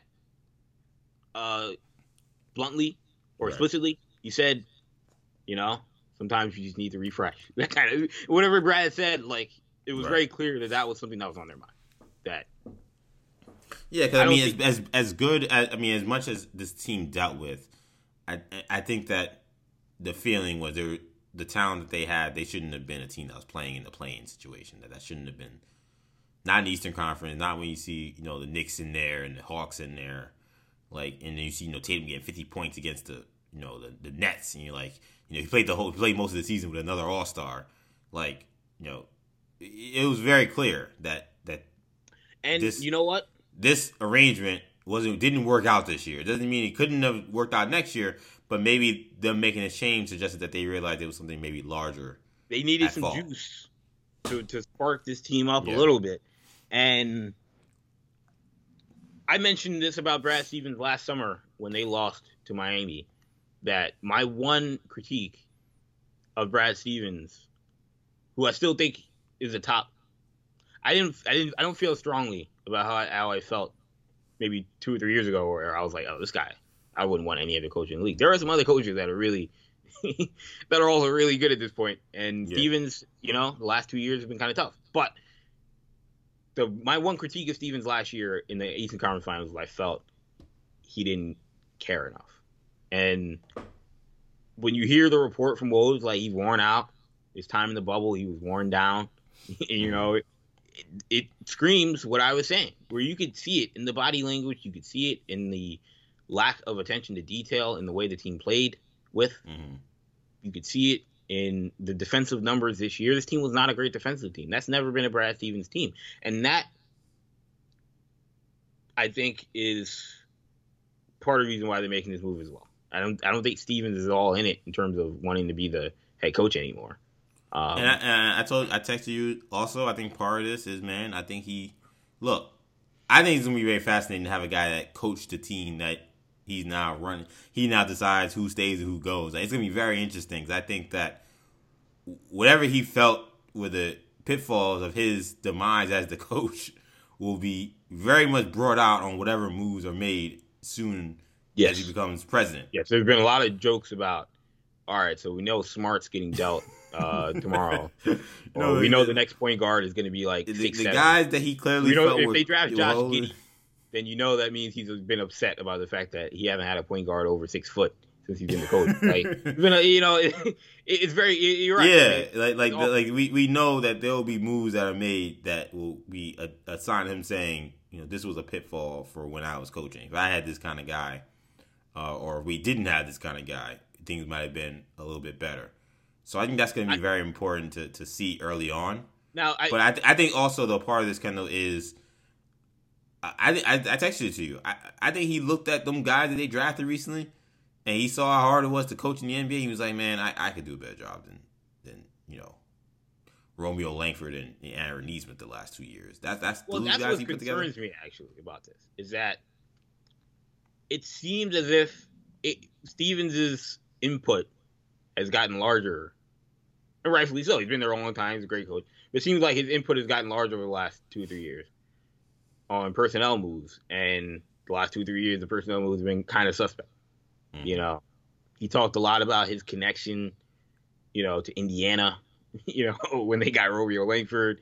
Talked a lot about his connection to Indiana and coaching when they got Carson Edwards. And I mean, those picks were, look, I'm not going to say anything bad about those guys. I like both of them. But, those weren't great picks. Now, again, he didn't have final say, so clearly that a lot of that falls on Ainge and his track record. But, and maybe Stevens would have made those draft picks. Maybe he's just saving face in the press conference with 2 guys he didn't really want. But, that stuff is, I think he really wanted Carson. Well, I think, to me, and like, and you're right that definitely they definitely played it up as if Stevens was very invested in the draft process. When they drafted Smart, that was clearly an Ainge pick. Like, had been there for a year. He didn't have to say this is who you should draft. But what I will say though is I think typically the notion is that like head coaches aren't as invested in the draft as we may think. That a lot of this really hedges way more on your scouting department and your front office, because those guys are actually at the time to watch college basketball. Brad Stevens is coaching the Eastern Conference Finals. He might not even be there when they're doing workouts, Like, right. So and I thought that's why it was so interesting. That was when he said in those press conferences, like, he said at one point, like, he was like, I'm excited because these are like guys that I kind of know. Yeah, like, I know Romeo Langford because he's a legend in Indiana, and I know Carson Edwards. He knows them for their work before college. You don't know what they did in the pre-draft process. Like, I know Matt Painter really well, so right. He's got I talked to him a lot about Carson Edwards. So like, but and I think we will see a massive change in philosophy. I mean, Ainge said it. He's like, Brad hasn't agreed with everything I've done over the years. And I was gonna say too, it's a running joke about how many times it was like, do we see these leaked reports of, the Celtics could have had this guy if they traded X, Y, and Z, but they didn't do it. And how much did that maybe get annoying for Brad Stevens to be like, your team needs extra help, and it seemed like Danny was hesitant to pull the trigger on draft picks and things like that. And now your coaching career is over. that certainly could have been a part of that. He also was. The word is that he also was not a fan of the fact that Ainge, they built his team through a lot of draft picks, like you said, and there was a lot of young players, and every coach wants to have a little bit more experience on his team. I would argue that I thought Stevens was more successful when he had a younger team at times, but this team was extremely young, and I think that was part of the reason why he saw so much inconsistency. But yeah, I mean, it's so unique because it's a lot of power to give a guy that's never won a championship, and I know there's been he ruffled a lot of feathers in that regard. There are a lot of people that do not like Brad Stevens. Let's keep it real. They don't like him for a lot of reasons. And then he gets this job after having his worst season as a head coach. He gets what some view as a promotion. It has ruffled a lot of feathers. And I think a lot of it is familiarity with ownership, continuity, and I think I don't think that they are moving on from this regime because of lack of success. That's the narrative that has been out there that I don't believe. I don't think there's a lack of success. I think this is now granted. I mean, look, they won a championship, so of course, yeah, none of these guys would, all these guys would still be here. But like Stevens isn't the head coach because they don't think he's a good enough head coach. Ainge is moving on. I think in part he's looking at his career. He's 62, had a heart attack 2 years ago, and now he has a roster. He has he's with a franchise that has a not any legitimate window of winning a championship in the next 2 years, unless Tatum and Brown do something that you cannot foresee, or someone else on the roster does something you cannot foresee. So at his stage of his career and of his life, and he mentioned it, like a lot of Celtics have passed away in the last couple of years. A lot of people he knew closely. Like, I think he wants to get out of Boston. You know, maybe he's very close, reportedly, with the owner of the Jazz. Yeah. Does he end up doing a Jerry West role with the Jazz? I think that's very possible. Or maybe he ends up running the Jazz if Dennis Lindsey moves on to another job, which has also been speculated. So I think it's a lot of it. It starts with Ainge wanting to leave, which makes sense for a lot of reasons that I mentioned. And then it evolves into who we're going to replace him with. And Brad Stevens is the logical, not like the obvious next guy, but is a logical potential replacement. It's just unique that he's not staying on as head coach. And that part of it, I think Brad really looking at it and saying, me just being the president and being the head coach isn't gonna change anything. Like, yeah, it'll change the roster, but the roster is still gonna tune me out. Like, right. You know, like I don't rule out like this team not working out and Brad Stevens going back and saying, well, I'm a good coach, so yeah, I'll coach the team too, or I'll coach and give someone else the reins. But right now, I think he thinks that they need a reset. But I don't think it's a referendum on his coaching ability. It'll just be interesting to see how it works out. The last thing I'll say on the Celtics is that I am really, really, really strong, and we'll see how it all shakes out. Brad Stevens' philosophy. I'm really, really strong that I think they need to hire Carol Lawson or Becky Hammon. And look, both of those would be obviously historic hires. Yeah. So it's not. Doesn't come lightly, that opinion, obviously. But Chauncey Billups is the only other person that I'm willing to listen on. And look, typically I'm more open to hiring college basketball coaches, but I just don't think you could hire a college basketball coach after Brad Stevens.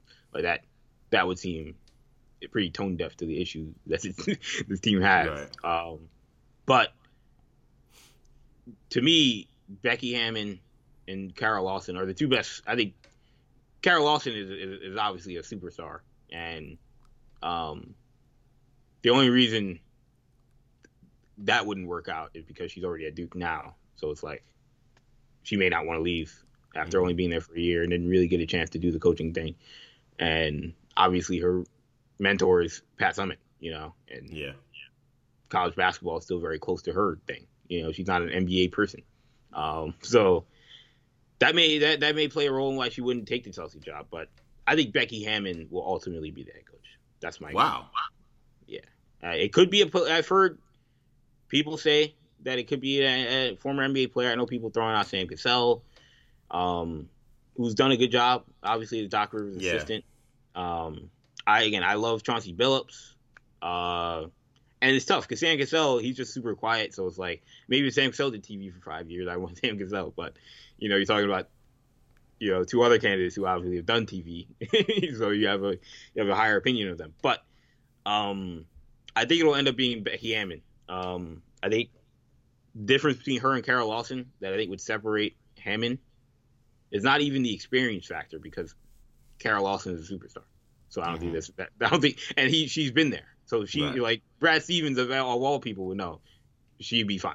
But because she was there, they need a shakeup. They need a different philosophy, a different mindset. And while she was only there for a year, so it's not like it would be a bad hire if you hired Carol Lawson. It'd be fine. But Brad Stevens, the amount of respect that he has for Greg Popovich, the amount of respect that Greg Popovich has for Brad Stevens would not shock me at all. Is it surprising to you that we haven't heard more about the people on Brad's staff currently being up for the job? Yeah, I mean, Are they we've being heard front runners? interviews. Jerome Allen's gonna get an interview. Seems like Jay Larranaga is gonna get an interview, but that's just tough because this team was a failure. You know, Right. The notions that it's like you mentioned. I just think, I guess to Ainge me, it's just got fired. weird. They didn't hire Austin Ainge. They didn't hire his son. They didn't hire Mike Zarin, who's their assistant GM. You know, why would you do that? I guess to me, unless Brad really feels like he'll have a really completely different philosophy as a president than he as a coach, it's just weird to have. To me, when you have a coach that becomes a front office person, a basketball operations person, they're just like when Phil Jackson was doing it. Like they're still always gonna look through the lens of their coaching experience for like Pat Riley, how they formulate a roster. So if you're suggesting the coaching experience was part of the issues with the team, it's weird to rely on that coach to then build the new team. Like, it's weird to me. Like, I've heard Sam Cassell definitely deserves a shot. And I've heard these names of, Becky Hammond, again, not someone who was part of that. We've heard, like, Jason Kidd and Lloyd Pierce, guys who were not involved at all with Brad Stevens in any way. Like, it's weird to me that he would go that far away from what he looks at in terms of how he's run this team, unless he's on just some new, I'm just going to be new year, new me deal as a president, and it's going to be totally different. That's what it sounded like in the press conference. I mean, that's the vibe I'm getting. It's just I've never seen this before. It's unprecedented. He sounded like he was, and Brad Stevens is very self-deprecating. Mm-hmm. I think he knows he's a very good coach, but he makes jokes about like, whoever he hires is much better than me. Mm-hmm. I don't think he's afraid of new ideas. And he mentioned, the person we hire is going to be in some ways similar to me, but in some ways it's going to be very different. He didn't. Now again, all this is coach speak or GM speak now for Brad Stevens. Like he knows the game. Like he, what he says in the press conference is exactly how things are going to play out. But yeah, no, I think it'll be Becky Hammond. It could end up being a former player. I mean, that's not out of the question because we're talking about having guys like Tatum and Brown who are on the precipice of being superstars. In Tatum's case, might already be one, but not anybody. They haven't truly competed for a championship yet, not since they were like rookies in their second year. Like having a guy like Chauncey Billups, who won a title and is a Hall of Fame type of point guard, has an extra cachet that no one else that's been mentioned has, besides maybe Jason Kidd, who for obvious reasons, I don't think Jason Kidd's gonna be the coach. Yeah, people when they said this shit, I'm like, man, people have short memories, or they don't know the history, but because like they were calling this guy a wife beater in the playoffs. And that's bad. And he also hasn't been good. I know he's also been a poor head coach. That's what's so crazy about it is that he's got these skeletons in his closet, which some of these other candidates have skeletons, but like and like with that being said, also. I don't want to make it sound like you can't become a better person. Right. Like that's possible, but it is alarming that he has these skeletons and he has quite a few. But I do want to make that point. Fair enough. And but he's been. If you're just judging him on his coaching ability, like they tried the Nash thing. He was not the original Nash, but he was the most recent thing of we're gonna take the guy not right after retirement because Nash didn't retire for a while, but we're gonna take a Hall of Fame point guard and just make him a head coach. Yeah, and it didn't go great in Brooklyn. He was solid, but like they underachieved. And then he goes to Milwaukee, he does the snake thing, and goes to Milwaukee, and was underwhelming there.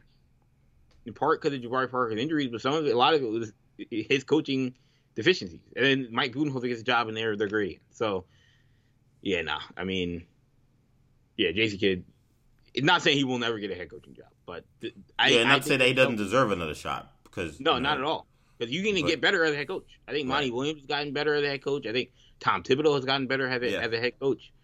But the Celtics job is. Yeah, I think it's better. You don't want to experiment on your team. basically, more or less. Yeah, I know exactly. Hey, look, he wants to go to Sacramento. Yeah, let him prove how better he is in Exactly. Sacramento, and a place like that. It's, to me, I think that this is a job where I'm not saying everyone's going to line up for it. I mean, obviously, Celtics are prestigious, but because the counter argument to hiring someone like Becky Hammon for this job is the same that it was for the Knicks, where it's like, look, the Celtics has high pressure to be the first female head coach. And while I agree that it is a high pressure situation, I think what's going to help is that, as opposed to the Knicks, who we were wrong about, like, the Knicks were a bad team. So the idea that you were going to have Becky Hammon and her first head coaching job go to a franchise that has been perpetually bad for the last 2 decades and that has no path on the roster currently of being good next year, which we were wrong about, like, that didn't make any sense. Or at least it seemed like, wow, all right, there's a huge risk. With this, I mean, look, if she's going to coach Tatum and Brown, I think she's fine. Not saying that they're going to win a championship. Not saying it's going to work out completely, but it's going to be hard to mess that up.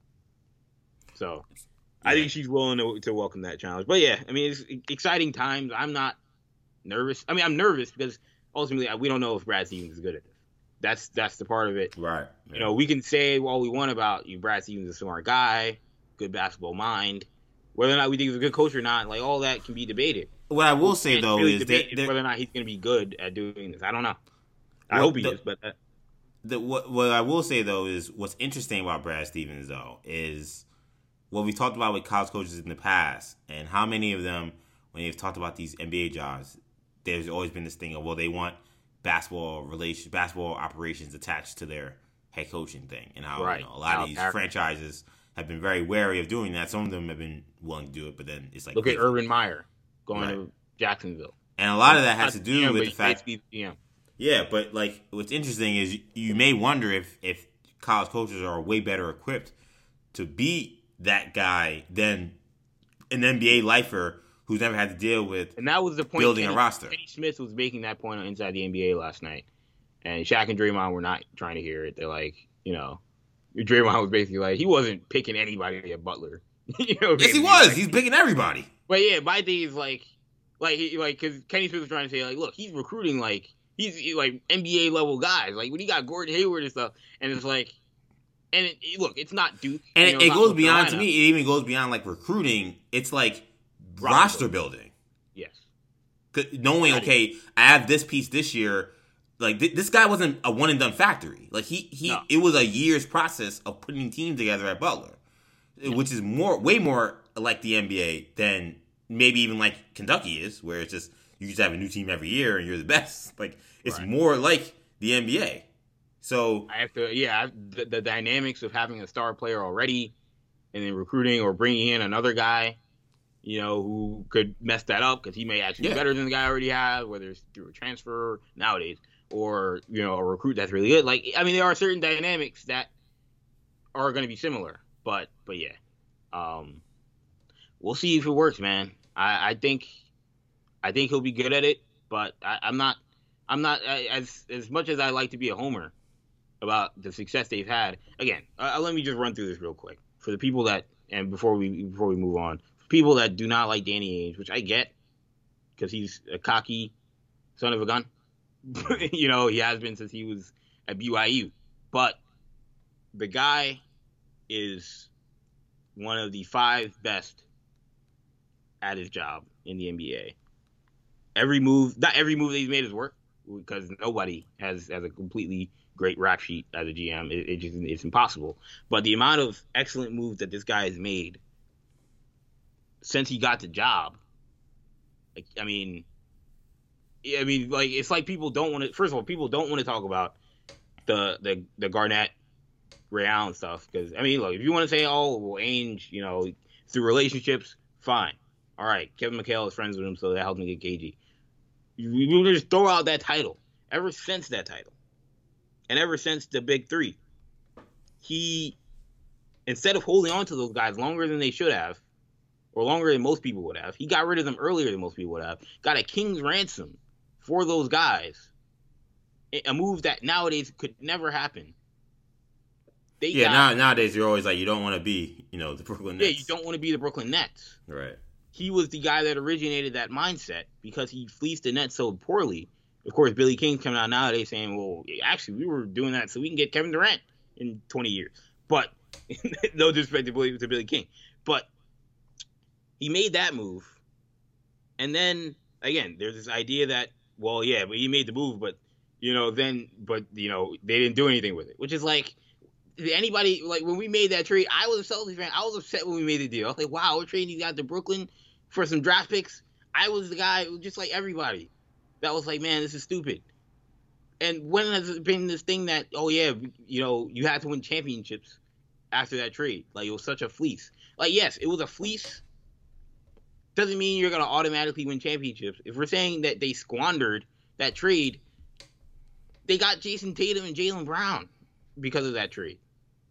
Yes, one of those draft picks that ended up being Colin Sexton, they decided to move for Kyrie Irving. That's the biggest mistake he made in this entire deal. Was his entire career as GM, the biggest mistake he made was trading for Kyrie Irving. And that's a big mistake that's a big thing to mess up.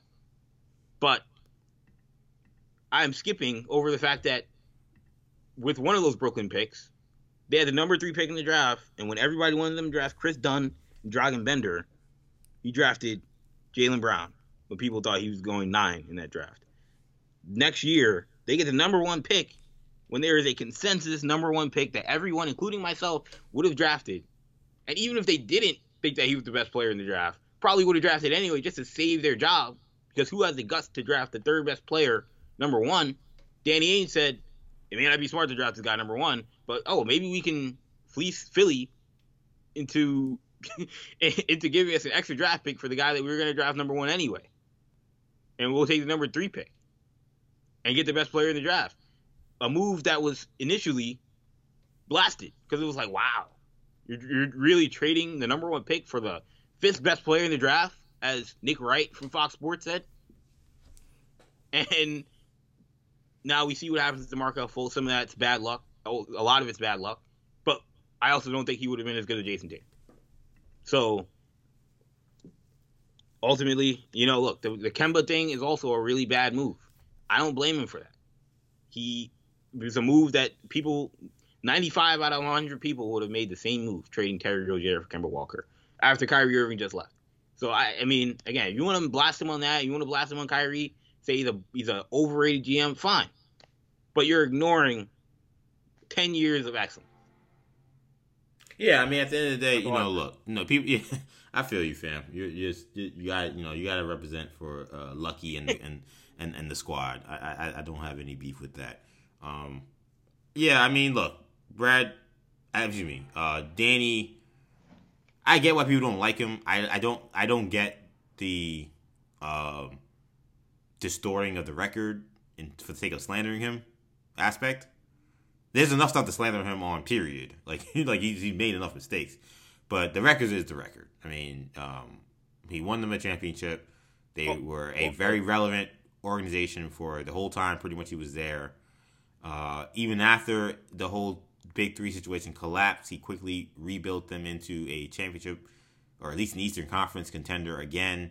Hiring a college coach, a lot of people thought that was going to be dumb. That was a move I didn't even mention. That was also an incredible move that no one would have made. Yeah, I mean, and then he got killed for that. You make the conference finals 3 out of 4 years. He did a really good job. It's okay. Guys, I'm a Knicks fan. It's okay to say that. It's okay to say. I hate the Celtics. I don't like the Ainge. It's okay to say he did a decent job. Did he squander some things? Yeah. Was it perfect? Absolutely. Yeah. Did they sometimes did situation he put them in? Did they not, as I said, fulfill their potential? Yes, I think that all happened. Doesn't mean the guy was a bum. It doesn't mean he was a bad GM. Like, again, sometimes we get into this like hyperbole. Like, I don't know, some of these people I see on social media and the way they talk about some guys and the way they talk about other guys, is just makes you look at the record and be like, wait a minute, this guy's accomplished way more than the guy you be caping for. Like, what? Like, it don't make no sense, The last thing I'll say. So that's how I feel about it. I don't want to go on this too long, but the only thing I wanted to mention going into this is that don't discount. The only person I've seen say this is Jalen Rose. Jalen Rose we always talk about. He knows the inside more than Yeah. a lot of Yeah. people. The way Danny Ainge has acted the last year, but more so the last 2 weeks, made it to me clear that something was up. Because when I listened to, he had an interview, a radio interview. He does radio interviews every week, but in Boston.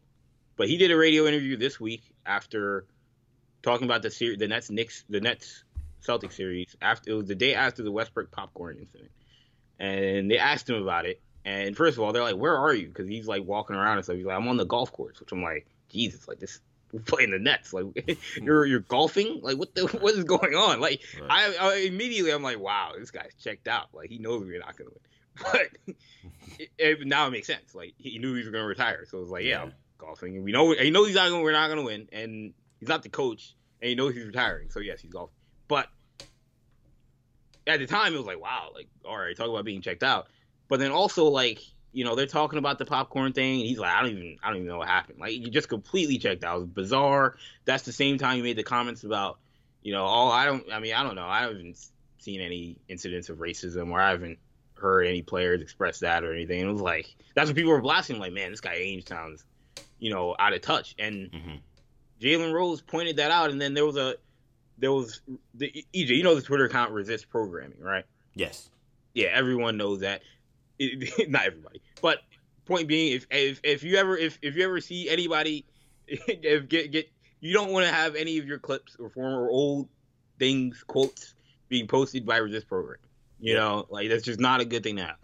And they posted a clip of Danny Ainge in 2019, not that long ago, talking at some sort of forum, just talking about how basically, you know, he wasn't telling the players to shut up and dribble, but he was basically saying, I don't like, you know, the players. You know, I don't need. Yeah, I take no value in anything the players would anything these players, NBA players, have to say about politics essentially and things away from the basketball court. Exactly. It was a very dismissive comment to make, and like Jalen Rose, he was the only one to say it. Like, he was like, that stuff, people heard that stuff, people didn't like that stuff, and you know, like, I don't take with the way the time we're at as a society, the stuff that was talked about with the Kyrie and Boston stuff, and then with that coming out at a similar time, and then Ainge saying the stuff he said, like, it's not a surprise to me that this happens now. That's all. Well, I feel like, look, Ainge is... And then you replace him with a guy in Brad Stevens who's a very public, staunch Democrat. Not to say that, I'm not saying it's public, I'm not saying this is politics, but I'm just saying, if you're trying to change the face of your franchise, you're getting rid of the old guy from BYU and replacing him with Pete Buttigieg 2.0. I think they're trying to help the image of the organization as well. Yeah, I mean, I think that, you know, Danny Ainge, I think, you know, those chickens were going to come home to roost when it comes to his views on the world, given where the NBA is today. I feel like he's kind of skated away from that for a long time. His son is a really big time politician in Utah. Mm-hmm. You know, Republican, obviously. Mm-hmm. And you just know how he. I mean, you don't know. I'm not gonna say I know anything about Danny Ainge's politics. He's very private about that. But you have suspicions about how you feel about how certain people feel about certain things. Yeah, and I feel like the Ainge family and the things that they've endorsed and the things that they've sent money to and things like that, like, you know, we know what time it is. So I've always thought his place in the NBA was very interesting, given his family's willingness to be public about their political affiliations. So here we are. So now he's out of it. So did that play a part in it? I'm not gonna say 100% that it didn't. I don't know for sure, but it wouldn't surprise me if it did play a little bit of part. I do want to just quickly mention the Knicks and their situation. Them being eliminated in 5 games. Obviously a disappointing end to what's been a Cinderella season for the Knicks. Julius Randle, who was sensational for much of the season, turned into a pumpkin at midnight. Like, there's no other way to describe it. I mean, he just did not live up to the billing that was needed for a star player in playoff basketball. I think Thibodeau, some of his deficiencies as a coach seem to rear their ugly heads in some instances in this series. But when you look at the Knicks going into the offseason, this is going to be very interesting because I think there's going to be a impetus and a feeling of you got to be aggressive and capitalize on this momentum.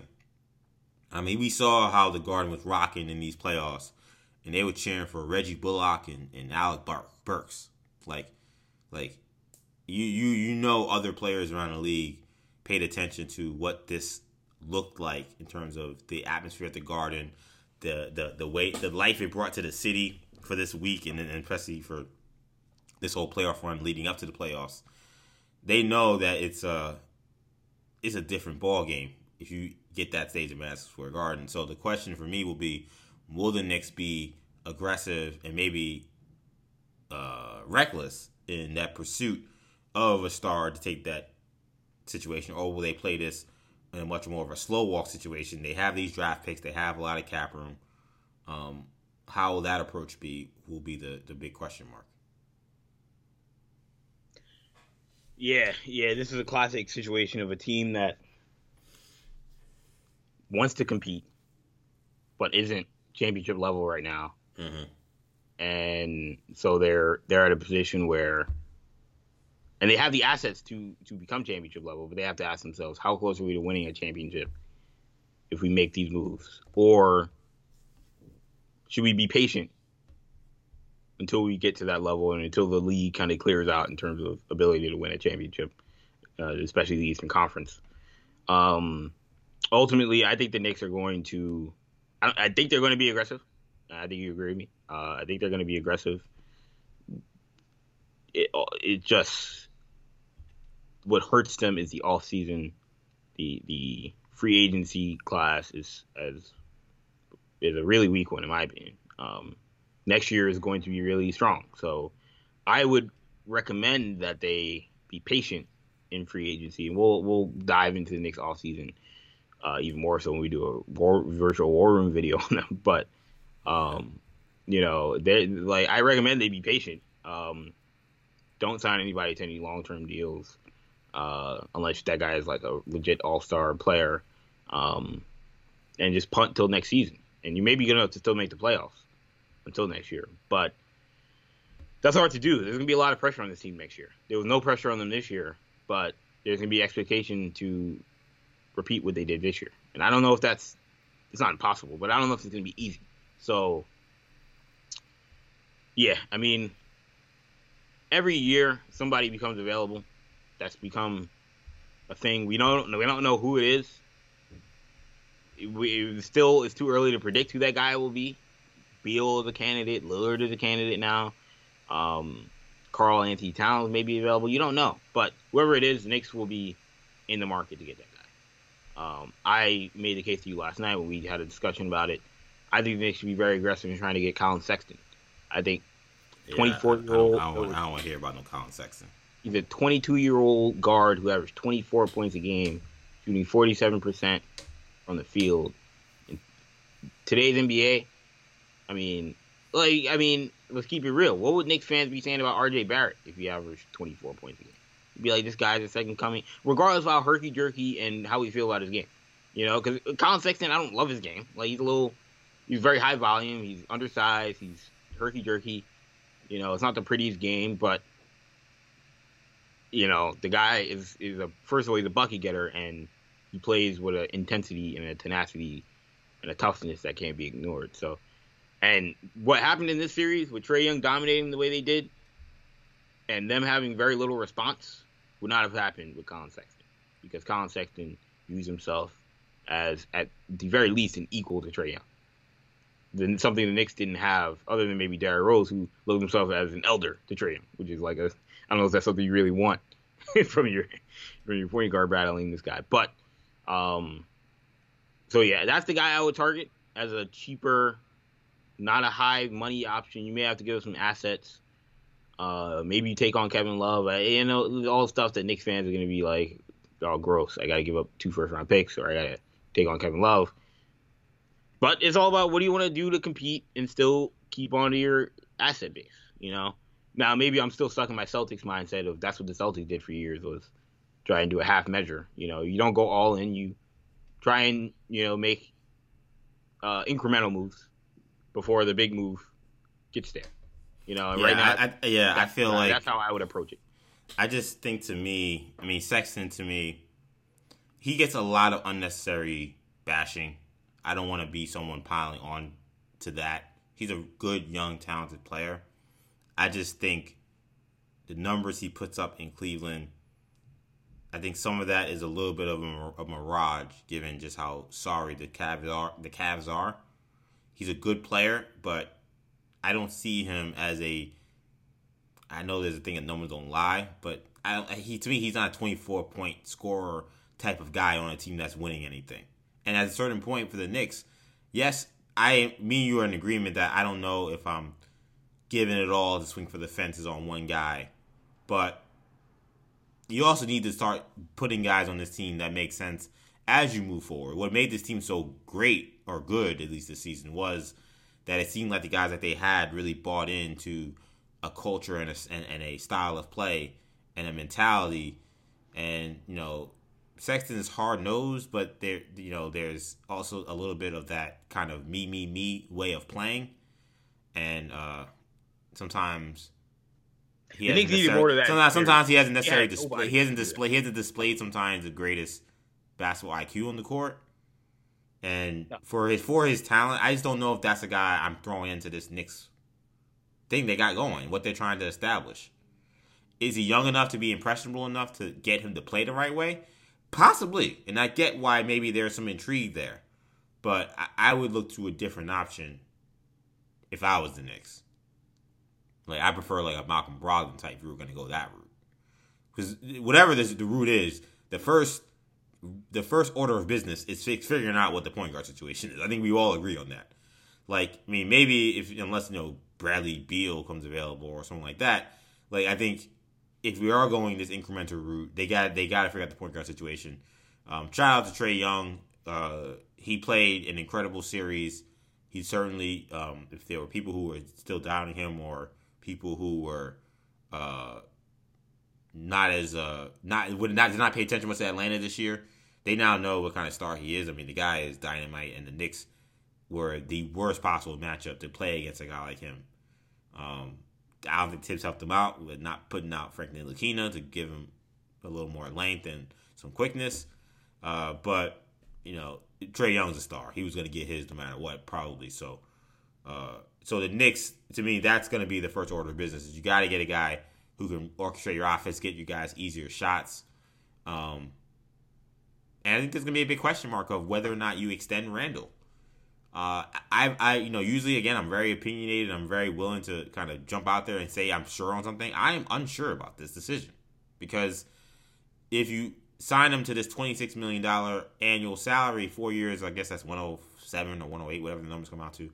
It's much different than the 5 years, nearly $200 million that you may have to give him if he has another big year and you go into free agency and he makes another All-NBA team. Like, that's a whole different dollar value you're looking at. You're looking at $10 million annually difference in that kind of deal.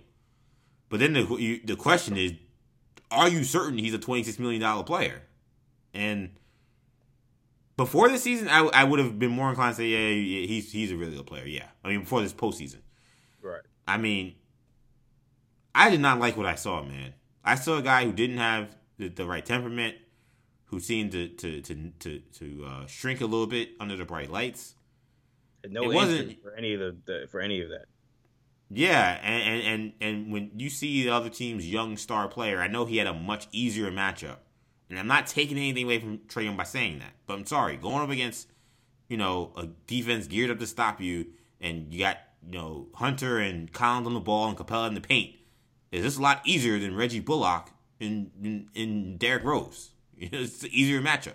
And Young kill those guys, but you feel like if Randall is that $26 million player, he should have been able to match him at least a little bit. And he played 5 terrible games in a row. 5. And I'm not talking about decent or one of those games he's okay. They were all terrible. Like, I mean, I don't know. I've seen we've seen some incredible performances. You got Dame Lillard scoring 55. I know his team just got bounced out of the first round, and he didn't have the greatest deciding game 6, but Dame going crazy on the road. We saw what Trey did. We've seen what Luka has done. We've seen these other guys rise up to the occasion, and you see Randall, who Knicks fans, we've been behind him saying he is just as good as these other guys. He's a legit star. You see him just look nowhere near like those other guys. It's a tough question, and I don't know if I have the right answer to it. My head tells me you're probably better off just giving him that extension, but my gut is really making me wonder if he's worth that money. Like I don't think this year was a fraud per se, but I'm just wondering. To me, I don't think he's a number 1 option on championship team. I think that was pretty much solidified. So, what is he as a number 2? And did you see anything that made you feel like he would work as a number 2 on a championship team? And my gut tells me the answer is no. And if that answer is no, my gut tells me that you should not sign him to that extension unless he proves you otherwise. But if you don't, and then next year you have just 30, and now you're okay. Well, now you got to pay him. Now you're looking at paying him at a much different number. So it's a quagmire. It's a quagmire without question. But I do got to say, man, watching, the Portland Trailblazers come up short again, you just can't. And then seeing, what Trey did against the Knicks at the Garden, you just feel like, man, this thing is set up for Damian Lillard to be the guy at Madison Square Garden, answering the bell to that kind of challenge. I don't know. I think the Knicks can get it done. It would take, I think, pretty much their whole roster to do it. I'm wondering if Portland is going to be looking into this offseason. I think Terry Stotts is dead man walking. Like, at a certain point, you got to think that you got to move on from this nucleus, right? Like, absolutely. Like, to me, this felt like the end. This felt like the end today. You couldn't beat the Denver Nuggets without Jamal Murray. Yeah, I think them and Washington both have to look at their star players and say, "Look, we can." It's similar to the Knicks. Like, there's two ways of looking at it. Is it, do you move the other pieces on the team and hope that you can get a guy or a collection of guys that fit better with your star to make you competitive, or do you move your star player, or it's the value of the other guys next to your superstar enough to get a guy or get a collection of guys that can help you compete?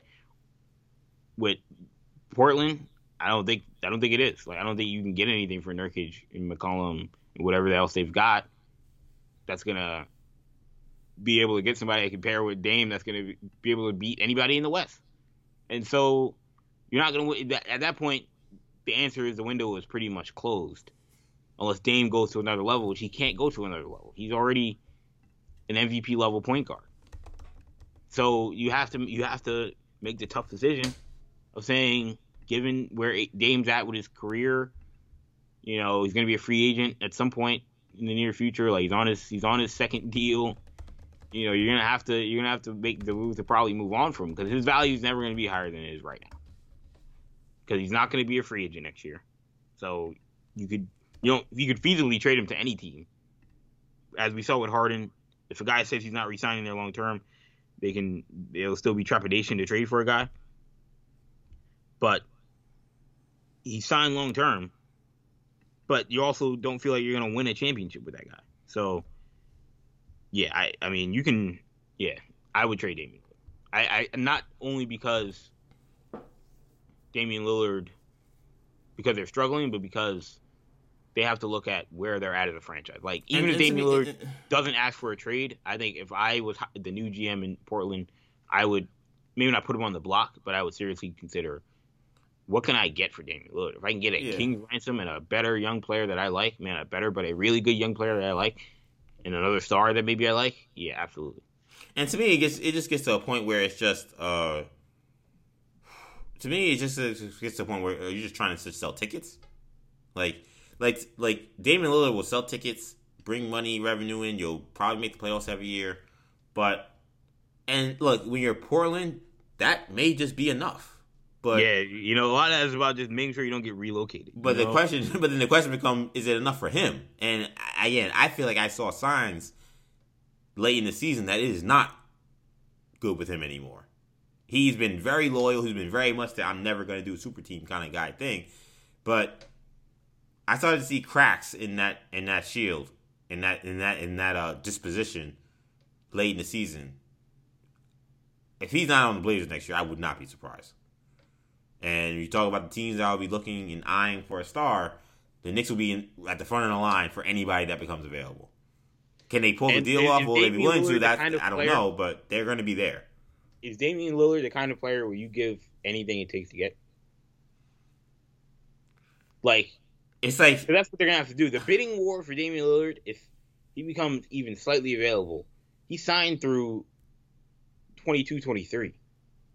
So it's and he has an option for 24-25. 23-24. No, I think he signed to 23-24, if I'm not mistaken. Maybe I got that wrong. But regardless, he's there. He's going to be here for the next at least 2 to 3 years. So I think if I'm the Pelicans, everybody but Zion, every asset but Zion on the table. If I'm Miami, everything but Bam on the table. And that's what's going to be dangerous. That you got these other desperate franchises that are going to be trying to compete. Yeah, he's also walking into this super max money. $43 million to start next year. 20, then it goes to 47, 50, and that player option for 54 in 2025. Yes. Yeah. Which is dangerous. Something happens. But for the Knicks, it's going to be interesting because it's like the Nets were in a position where they knew they were getting the last Infinity Stone. So right. The draft picks, whatever it took, it didn't matter. The Knicks are not there. Dame is not the last Infinity Stone to winning a championship. So can you afford to just give it all up? Because I agree with you. That's what it's going to take. The assumption that you make when you trade for Damian Lillard is that that this is like LeBron signing with the Knicks. Or signing with the Lakers. Mm-hmm. That LeBron signed with the Lakers with no one else, no other star player there. But that he knew that they would get another guy. Now, it was different because he signed there, didn't have to give up all these assets. So it was like, we have all these assets. Not a whole lot, but we got a decent young player base, so we knew we'd be able to trade for a guy. Dame is the guy you were trading for. It's more akin to them trading for Melo, and then hoping that they could win with him and Amari. But yeah, no, I mean, it's a risk. It's a risk either way. But I think that that's why I say the best way of going about this for any team is still to build through free agency, and then you make that move.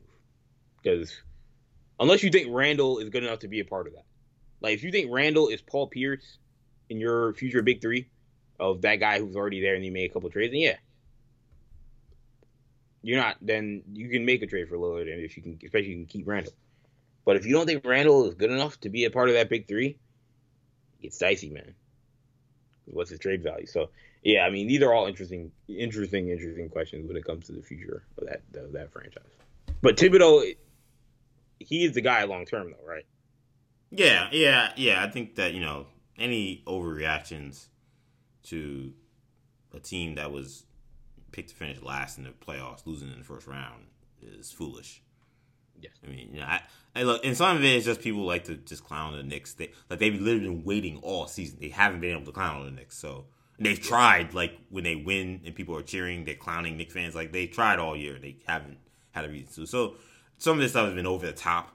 Yeah, he's the guy. I mean, there were issues this regular season, this postseason. I had problems with some of the things he did. I also am realist to also understand Trae Young's pretty damn good, and they got a lot of good shooters on that team. And the Knicks, as individuals, they don't stack up to the team they played. Yes, and their best player, it's like, and their best player who normally, right? He can't make Julius Randle put the ball in the basket. Yeah, Like make shots. Make shots that he's made all year. he's made all season, right? Could he have made it a little easier for him? Maybe, but again, Right. that shouldn't. Shout out to Wally Zerbiak. I thought he made a great point that if you're a head coach going into the playoffs, like Julius Randle is the kind of guy you shouldn't be worried about trying to get going. Like you're trying to worry about everybody else in the team, your role players, your young players, your guys who haven't been here before. I know Julius hasn't, but he's a veteran in the league. Like your all-star 24-10 guy is not the guy you're saying I need to make sure he's comfortable. Like he's supposed to kind of hold the fort down as you try to get everyone else in. Him not ever getting going put Tibbs behind an incredible 8-ball. So yeah, I don't want to freak out about losing to they're a team that's feeling themselves right now. I don't think they're as good as they think they say they are, but they won, so you can't really talk much about it. But they lost to a good team. Huh? No, never mind. I was just I'll leave you finish. No, I was saying the Hawks. I mean, they're a good team. They're talking a lot of trash and whatever. They're a fine team. I think that they're feeling themselves a little bit because they got the New York spotlight and nobody's cared about anything they've done all season, despite them having a good year, because nobody cares about Atlanta sports. But nonetheless, I think that Tibbs is definitely the guy. Now is he the guy to take you to the promised land? And we'll see. Could he be the? Yeah, I've always in my gut felt like Tibbs may be the guy that gets you to the guy that wins you a championship. I don't know that for sure, but that was always the feeling I had because I was not pro Tibbs in terms of them hiring him initially. So, and he's still important. Like that doesn't mean what he does doesn't matter. Like first of all, I hope he does win a championship, but also what he does during this time. If I do think that he maybe is the guy that gets you to the guy that wins the championship, is still valuable and important. So it's not like just fire him now and get to the next guy. They gotta continue the process. A lot was built on this season, and there's a lot to be proud of, but there's still a long way to go. And whether or not they take the slower approach, whether or not they get aggressive will be interesting, and they have the assets to get aggressive. So with all the draft picks and salary cap from they have. And as we're about to wrap this show, but we do know the Lakers. We do know the Lakers are now officially eliminated. That second half, they fought a little bit. Yeah. They made it interesting. They didn't just completely lie down. But Devin Booker was clearly not going to let them lose in Phoenix. 47 points in this game. Look, man. Again, I said Suns in 6. I had no idea the series was going to go this way in terms of Chris Paul getting hurt and then AD getting hurt. I did feel like injuries would be a factor because the Lakers didn't come in healthy. But this is a disastrous end for the Lakers. I'm sorry, I gotta say it. I'm already seeing it. Like, I'm just tired of these people just like running to these qualifications and excuses for LeBron and the Lakers being bounced out of the first round. Just can we not like they're the Lakers and it's LeBron. Like at a certain point, if you want to be held to the highest of standards, which each of them want to, you have to be held to that standard. It can't only be praising you for greatness when you reach that standard. Like at a certain point, you gotta also be like, this thing didn't work out at all. And anybody with a brain could look at this and say, this was a rough year. And it doesn't take away from his championship last year. It was one of the most incredible championship runs you'll see from a guy his age and for what that team did. But the short turnaround, I think, definitely bothered them. And I think they're going to have questions to answer next season for load management and keeping these guys healthy. I've said this. I don't know if I said this on the pod, but I told you personally. No one has broached the question of whether or not LeBron being able to take 3 months off and AD be able to take 3 months off in the middle of the season helped keep those guys fresh enough to win a championship. Like, right. LeBron, the last time he tried to play a season straight through, the last 2 years, he got hurt. Yeah. And it's not a diss to LeBron. He's 36 years old, whatever the hell he is. Like, at a certain point, your body does break down. And I think that the Lakers haven't done the greatest job, to be honest, of keeping him upright. Like, he's not the same guy he was when he was 25 years old in Cleveland playing 82 games. He plays a lot of minutes. He doesn't take games off. And I think it caught up to them. in this series, and we know AD has been just banged up all year,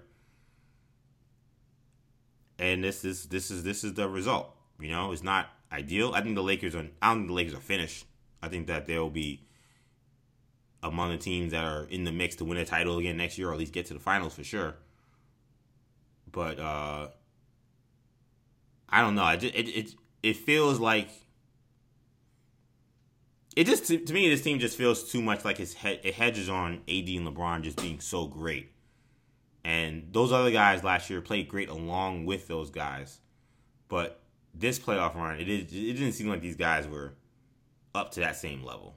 Kuzma, for a guy who's a veteran, seems to still make a lot of mental errors and still plays too erratic.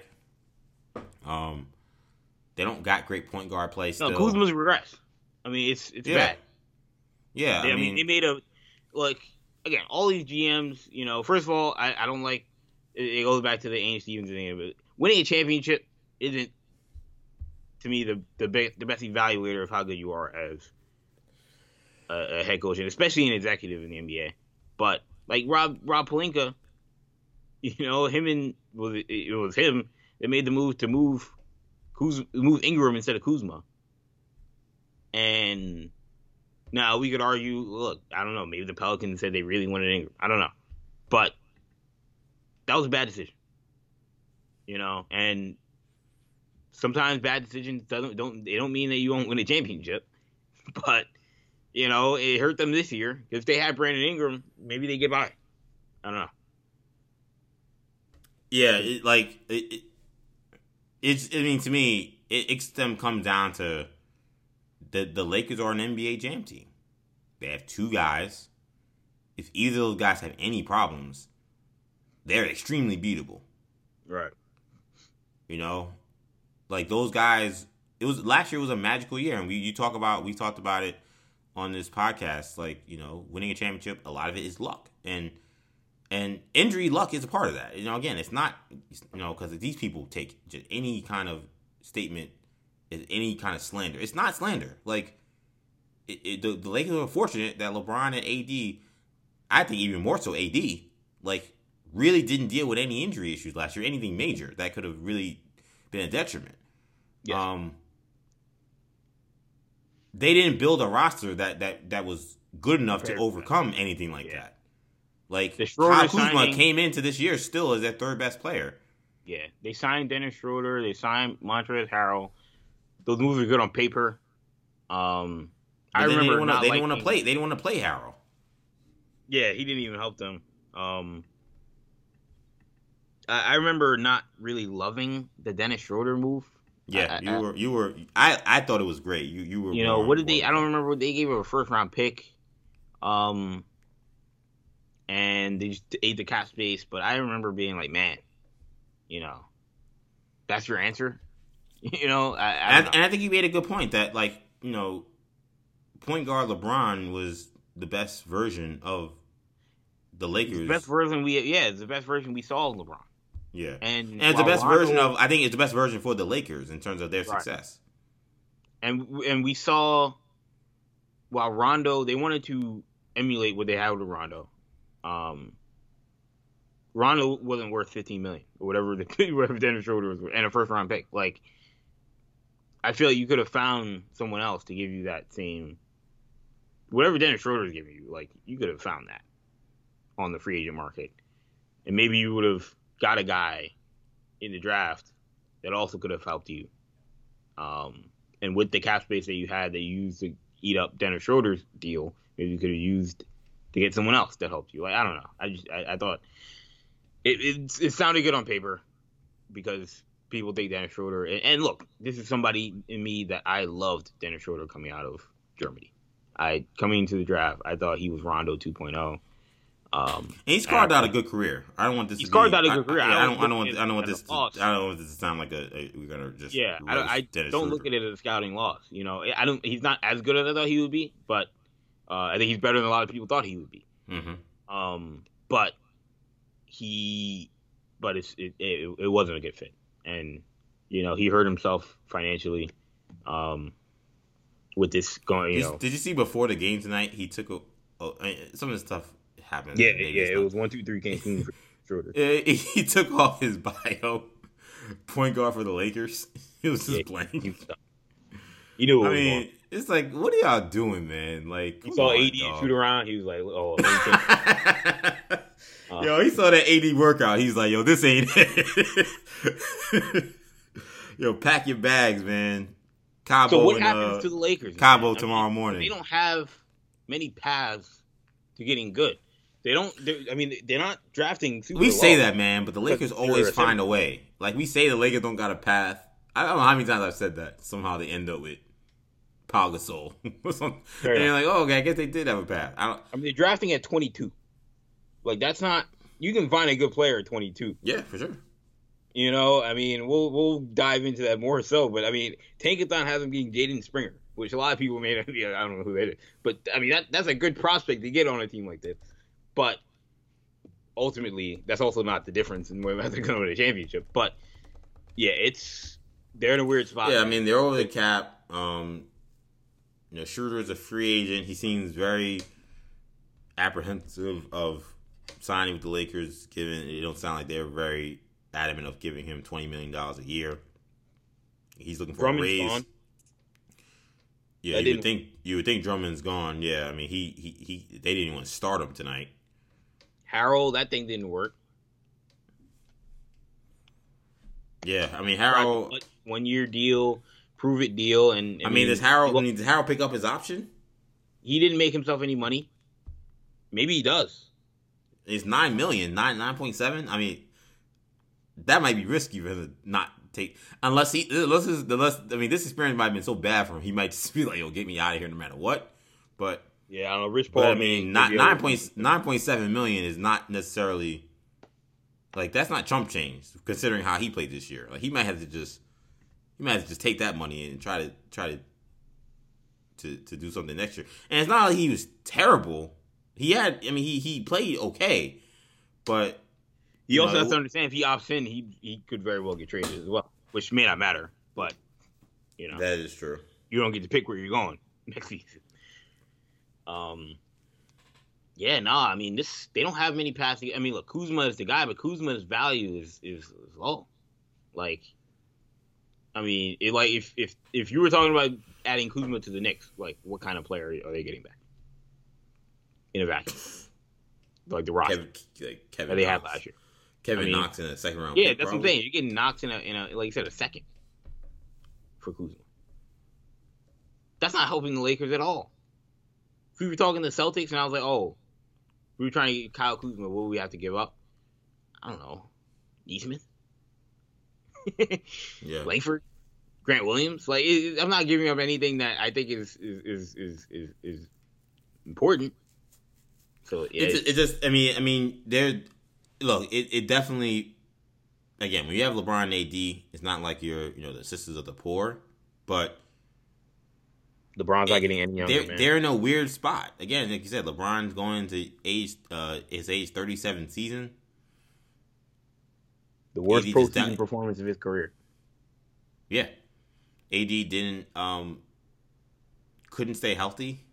Because again, we say stuff about LeBron where it's like we've never seen this before. Because yes, I mean him being like arguably the best player in the league at this age is fairly unprecedented. But it's similar to the Kobe thing in 2011, where it's like, man, we at that point thought Kobe was one of the best players in the league. We thought of LeBron at that point, but Kobe was in the conversation for a top 5, top 10 player in the league. Ultimately, the Achilles injury is what took him out of it. But I'm not saying like, look, I mean, yeah, of course, LeBron gets seriously hurt. Yes, he's going to jump out of it as well. But I'm just saying that when you get to that age, we thought it was impossible to think that Kobe would just fall off. We thought he'd be Tom Brady. But at some point, what I'll say is this: you can't plan for LeBron to be an MVP level player for the next 2 years. Maybe I'll sound like Max Kellerman 4 years from now, where I'm like LeBron's gonna fall off a cliff. But I feel like the signs, if there was ever a sign, first of all, it's LeBron saying I'm 99%. I'm never gonna be 100% again. You know, like, and also it's what we saw in this postseason. So that's really scary if I'm a Laker fan. It's really unfortunate if you're a LeBron fan, which is probably more of them than there are Laker fans, sadly enough. Don't say Laker fan. That's film fighting words. Hey, Ken was like, fight me. I don't care. Yeah, exactly. You know? Oh man, the Celtic fan, the Celtic swagger is still there, despite this. All the smoke, man. We call our podcast "Some of the Smoke." No, yeah. So yeah, ultimately, yeah, this is bad. I mean, this Vogel will keep his job. I can't justify firing a guy after he won a championship. I've seen some people saying, "Oh, Vogel doesn't win this." Like, there, he's out of it. Injuries might have saved. Yeah, that's crazy to me. I don't understand why Harrell was glued to the bench.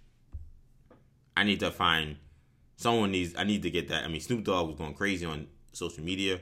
Jackie McMullen made a really understand it on the Ringer when she mentioned that she thinks that a promise was made to Andre Drummond. And I agree. I think there was a promise made to Drummond that if you sign here, you're starting. Like, but why would you make a promise to a guy that's on a 1-year deal? You're saying why wouldn't you renege on it? Yeah, who cares? Or why would you promise him anything? Okay, maybe promise him to get him on the team. But like, who cares? So once he's killing your team, he's going to the bench. He's on a minimum salary deal. There's no. The point of signing him was that he's supposed to be no risk. So what's the point of like pursuing a promise that is hurting your team? How does that make any sense? Andre Drummond. I'm not saying it didn't happen. I'm saying if it did, that's really dumb to me. Andre Drummond's agent is Jeff Schwartz. I mean, of Excel Sports. That's not somebody that you want to. Especially if you're Rob Pelinka, who knows Jeff Schwartz. So you want to cross Rich Paul? Very well. I don't know if a promise was made. Crossing Rich Paul, I mean, LeBron, I don't know. I mean, because Rich Paul represents Harold. It's not an enviable spot to be. But if a promise was made to Andre Drummond, I don't know what to do. I don't know how to help you. You know, it's the nasty side of the game. But that's what it felt like. Because like you said, there's no basketball reason why Drummond was still out there, and you don't even try Harold. That's the thing I don't get. He didn't play till today. Or I mean, he may play early today, but he played very little. I think he played total. I saw he played a total of 40 minutes this series. And, to me, this was going to be a run and jump series. Like, why would you think you need more Gasol and more Drummond? Maybe I'm making the case that Vogel shouldn't be the coach. I'm just saying that to me. I think he should be the coach, but that was the only thing I look at in the series. I say you gotta help your out. Like just like with Tibbs, there are things you gotta say. You gotta help yourself out with some things. That's something where I mean, I'm talking about them playing Frank, and Frank, you know, the 6-point scorer. I mean, Harold averaged like 13 points. So you didn't play him. Like the fact that to me is a little hard to understand. As he was, and LeBron was as suspect as he was in terms of his performance, makes me think that Vogel's not going anywhere. He ain't going nowhere. That would be a really hasty move to fire a guy when his two best players were gimpy in the first round and he didn't have much help afterwards. Besides those guys, it's after you just won a championship the year before. Like, what message does that send to the next guy that you hire? Yeah, you can win a title, but if we don't go to the finals every year, you're gone. Like, I don't know, man. I don't think he's going anywhere, but this thing is cutthroat when you're talking about coaching LeBron, man. I do want to. Never lost in the first round of the playoffs. Like, of all the coaches that have been ousted, David Blatt got fired after a finals run. So, yeah, I don't know. Again, but to me, just, you know, he can't tell AD to stay healthy. He can't tell Kyle Kuzma not to shoot 29%. Like, yeah. Some of this stuff. It's like, did you see some of the stuff with Devin Booker after the game? Or not after the game, but during the end of the game? Yeah, he was very cantankerous. I mean, I love it. Some people thought it was bad sportsmanship. You know, I mean, look, we're not playing Little League. You know, again, Kyrie stepping on the logo. Was it bad sportsmanship? Sure. It's not Little League. He can do whatever he wants. You know, I mean, I got into a large fight with a guy with Trae Young's antics after game one. I think that it's all relative. I mean, to me, he's beating the Los Angeles Lakers, the defending champs. A guy and there was a lot of animosity. Guy who never made the playoffs. Man. There's a lot of back and forth.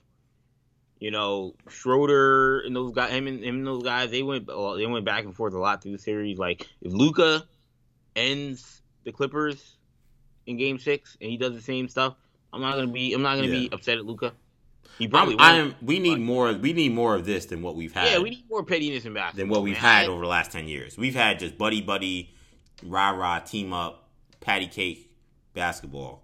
And Book has not been. That's the one thing you can say about Devin Booker. You can say a lot about it, but he's not afraid of the smoke. Yeah, we need more of this. I mean, it was more fun. It was more intense. He dunked at the end of the game, and all the Lakers were looking at him. He was like, "What? Yeah, I thought so." Yeah, and it's man, bad dude, man. Look, man, these young cats, Trae, Luka, Devin Booker. You guys are Ja Morant. These guys are bad dudes. Donovan Mitchell. I know we got that. Yeah, Jason Tatum, for sure. I know we got that three-headed monster in Brooklyn. But they better protect their neck. Because these young cats is coming, man. These young cats are killers. And they're coming. And it's going to be... They may have this run these next 3 years. But there are some dynamite players in this league. And once we have another reshuffling of these stars and they start to think we got to play together. All three of those guys are free agents next year, as is LeBron. Yeah, once they start thinking we should play together. Yeah. Again, it may be scary hours for the Nets and not in a good way. Because there's going to be franchises. The key to a lot of these teams right now has got to be which team can turn their guy into the D Wade that recruits the other guys to go to their team. And it's a weird thing to be in. It's a weird position to be in. The Pelicans have to hope that Zion can get guys like Morant, guys like Devin Booker, and other guys in his age group to want to play with him. And on the other hand, the Grizzlies got to hope that Zion is LeBron and Ja Morant is Wade. Celtics got to hope that Tatum and Brown can recruit another guy. It's very bizarre situation. But this is a dangerous time if you're a Laker fan. Congrats to the Suns fans who listened to this and said these people said nothing about our team. I don't know how many Suns fans were listening, but look, I think the Suns are going. I think the Suns are going to the. I think that the Suns have the inside track to the finals. It's going to be tough with Chris Paul's injury. We got to see if he can work through this thing, if it gets any better. But it feels like it's getting better with every game. To me, the Suns are the best team in the West. I think Dallas is going to the final. But no, I don't think that. I don't think they. I just don't. I don't trust their temperament, man. Luka is incredible, but I don't know if they're getting out of this first round series. But, Dallas and Utah, I think whoever wins that series will. And I'm saying that as we don't know who won Clippers, but assuming Dallas wins, I think whoever wins that series. I feel like Utah was very impressive. We got to keep it 100. Utah. I mean, after game one, when Mitchell not being out there, I texted you guys. I was like, they can't beat this team without Donovan Mitchell. Yeah. And a lot of the stuff that you worried about on the show last week, that's what it looked like. It looked like game one. Everything about it. And I don't think I even thought Donovan. And I said, I don't think there's no way you just drop a guy in and he plays the way Donovan Mitchell played. But that's exactly what he did. Now you see why he was so upset. Yeah, because he could go, clearly. He's not 100%, but he's good enough. He just makes them a totally different team offensively. They're so much more dangerous.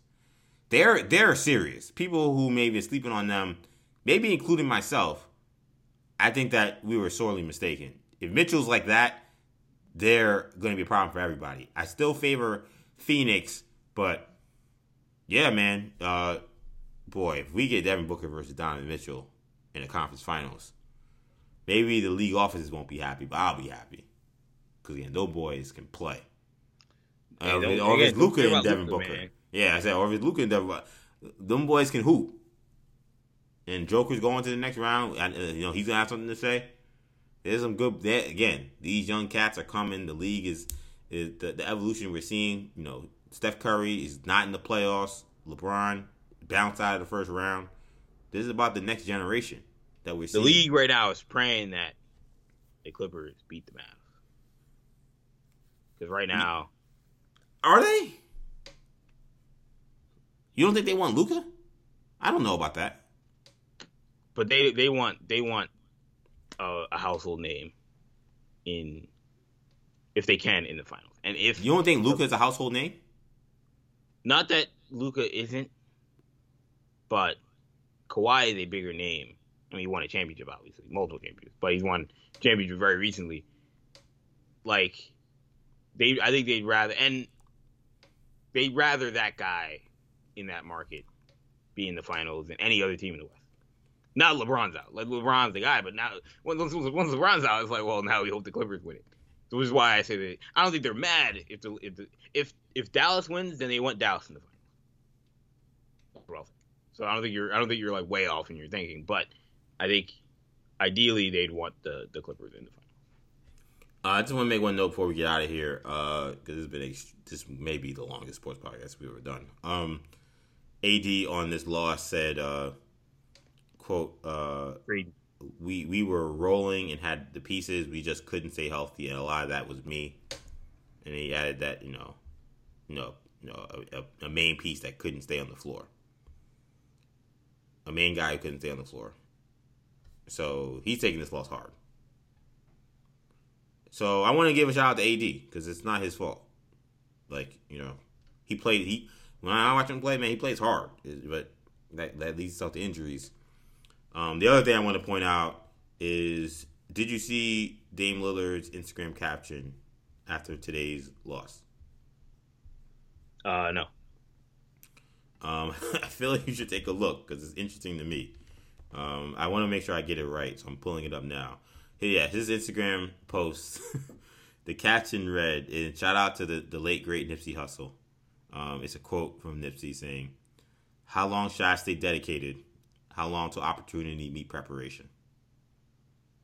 It's him congratulating the Nuggets after getting beat. He's out of there, man. I'm calling it now. He's out of there. Man. Right? I mean, that's the only read on that, right? He's out of there. How long should I stay dedicated? How long till opportunity meet preparation? Yeah. I mean, if we're playing the game of like any of this matters, then yes, that's what that means. What else could it mean? I mean, the only other thing that it can mean is nothing, ultimately. Like, it could be... Now, Dame's a smart guy. He knows. He knows how all this stuff is going to get taken, I would hope. So, yes, I lean that this probably means that... I'll say this. He's trying to get out of there. Whether or not he's successful may not completely be in his control. But he's trying to get out of there. This is day one of him trying to get out of Portland with that caption. How long should I stay dedicated? Like I said, the It's bidding war for Damian Lillard will involve every team, almost every team in the league. Yep. It'll be similar to when Kyrie was available. It was like, every team in the league's gotta think about trying to get this guy if he wants out. Like, I mean, Sacramento has to be like, Dame's from Northern California. I feel like you said that before. I don't think anybody from Oakland identifies with Sacramento on any level. Which is why, it was why I said very carefully. I don't know. I feel like I may have said that about the San Francisco thing. It was, oh, look, I mean, he's from Oakland. No, I think it was Sacramento before too. I'm pretty sure. I'm like, Sacramento. Yeah. Nobody from Bay Area messes with Sacramento on any level. But regardless, it's like, look, he's from Northern California. Obviously the Warriors are a little occupied at the guard spot, but like they have De'Aaron Fox, but they're not going anywhere. and they have enough to get Damian Lillard. They're not gonna be any different than Portland, but like, there are gonna be a lot of teams. And again, if you're talking about the teams that can win a championship or like are seriously trying to compete, does Miami have more than the Knicks? Probably not, because they don't have the draft capital. But from I tell you what, I wonder if the Bucks regret giving up all those picks if Damian Lillard does come available. Because that's the guy that truly makes them a powerhouse. He makes them. They could see Brooklyn if they got Damian Lillard. Absolutely. 100%. In ways that, while Holiday is great, it's different. Yeah, it's different, yeah. And again, the Pelicans, if they don't make a move, David Griffin, I guess you just, you're waiting to lose your job, man, because I don't know how to help you. Like, yeah. I know you don't want to be over aggressive, but what do you want if you ask Portland, like, what do you want? But yeah, to me, like, I don't think Portland would be crazy to entertain this. Like, they don't have to trade him because he's there long term, but why keep him? Like, what is happening with this roster? What is happening with this franchise? And given what you can get, I'm not trading him up for pennies. I want a king's ransom. I need all of your draft picks for the next 4 or 5 years, pick swaps, everything. And I need, if not your best player, one of your best players currently, and multiple prospects. Like, does Philly inquire, make the run and say, the mistake we made with Harden, we won't make with Dame Lillard? Man, that's a scary thought. Yeah, it's gonna be interesting, but I think there will be a bidding war. I think for Dame Lillard again, whether or not Portland pulls on the trigger, it may be out of his control a bit, but there's gonna be a bidding war for sure. The Lakers are gonna try, but they got nothing. They could be like, they got nothing. Taylor Horton Tucker though, yeah, they got nothing. Portland's laughing there behind Portland, the phone, Dallas, hanging up on them. Does Denver? Chicago. I thought about Denver. Yeah. Look at what he did to them, and say, look, Murray's coming off an injury. Yeah, but he's good though. Like you get. Yeah, but he's still last time we saw him play, he was an all-star level guy. Yeah. Like, I don't know. It'll be fascinating. Well, it's going to be a storyline we'll be discussing all offseason. Same with Beal. I think Beal will be also available on some level. So, if you're Chicago, does Chicago LaVine? Do they say, we've got Vucevic, but I'll give you LaVine, Kobe White, all these draft picks, Pat Williams, all these draft picks, and we're going to build around Dame. Now, all of a sudden, Chicago's a playoff team in the Eastern Conference. It's all possible, man. Every team in the league is going to be interested in this. Yeah, it's all, to me, it's all on the table. Does Boston say, look, we love the Jaylen Brown thing with Damian Lillard?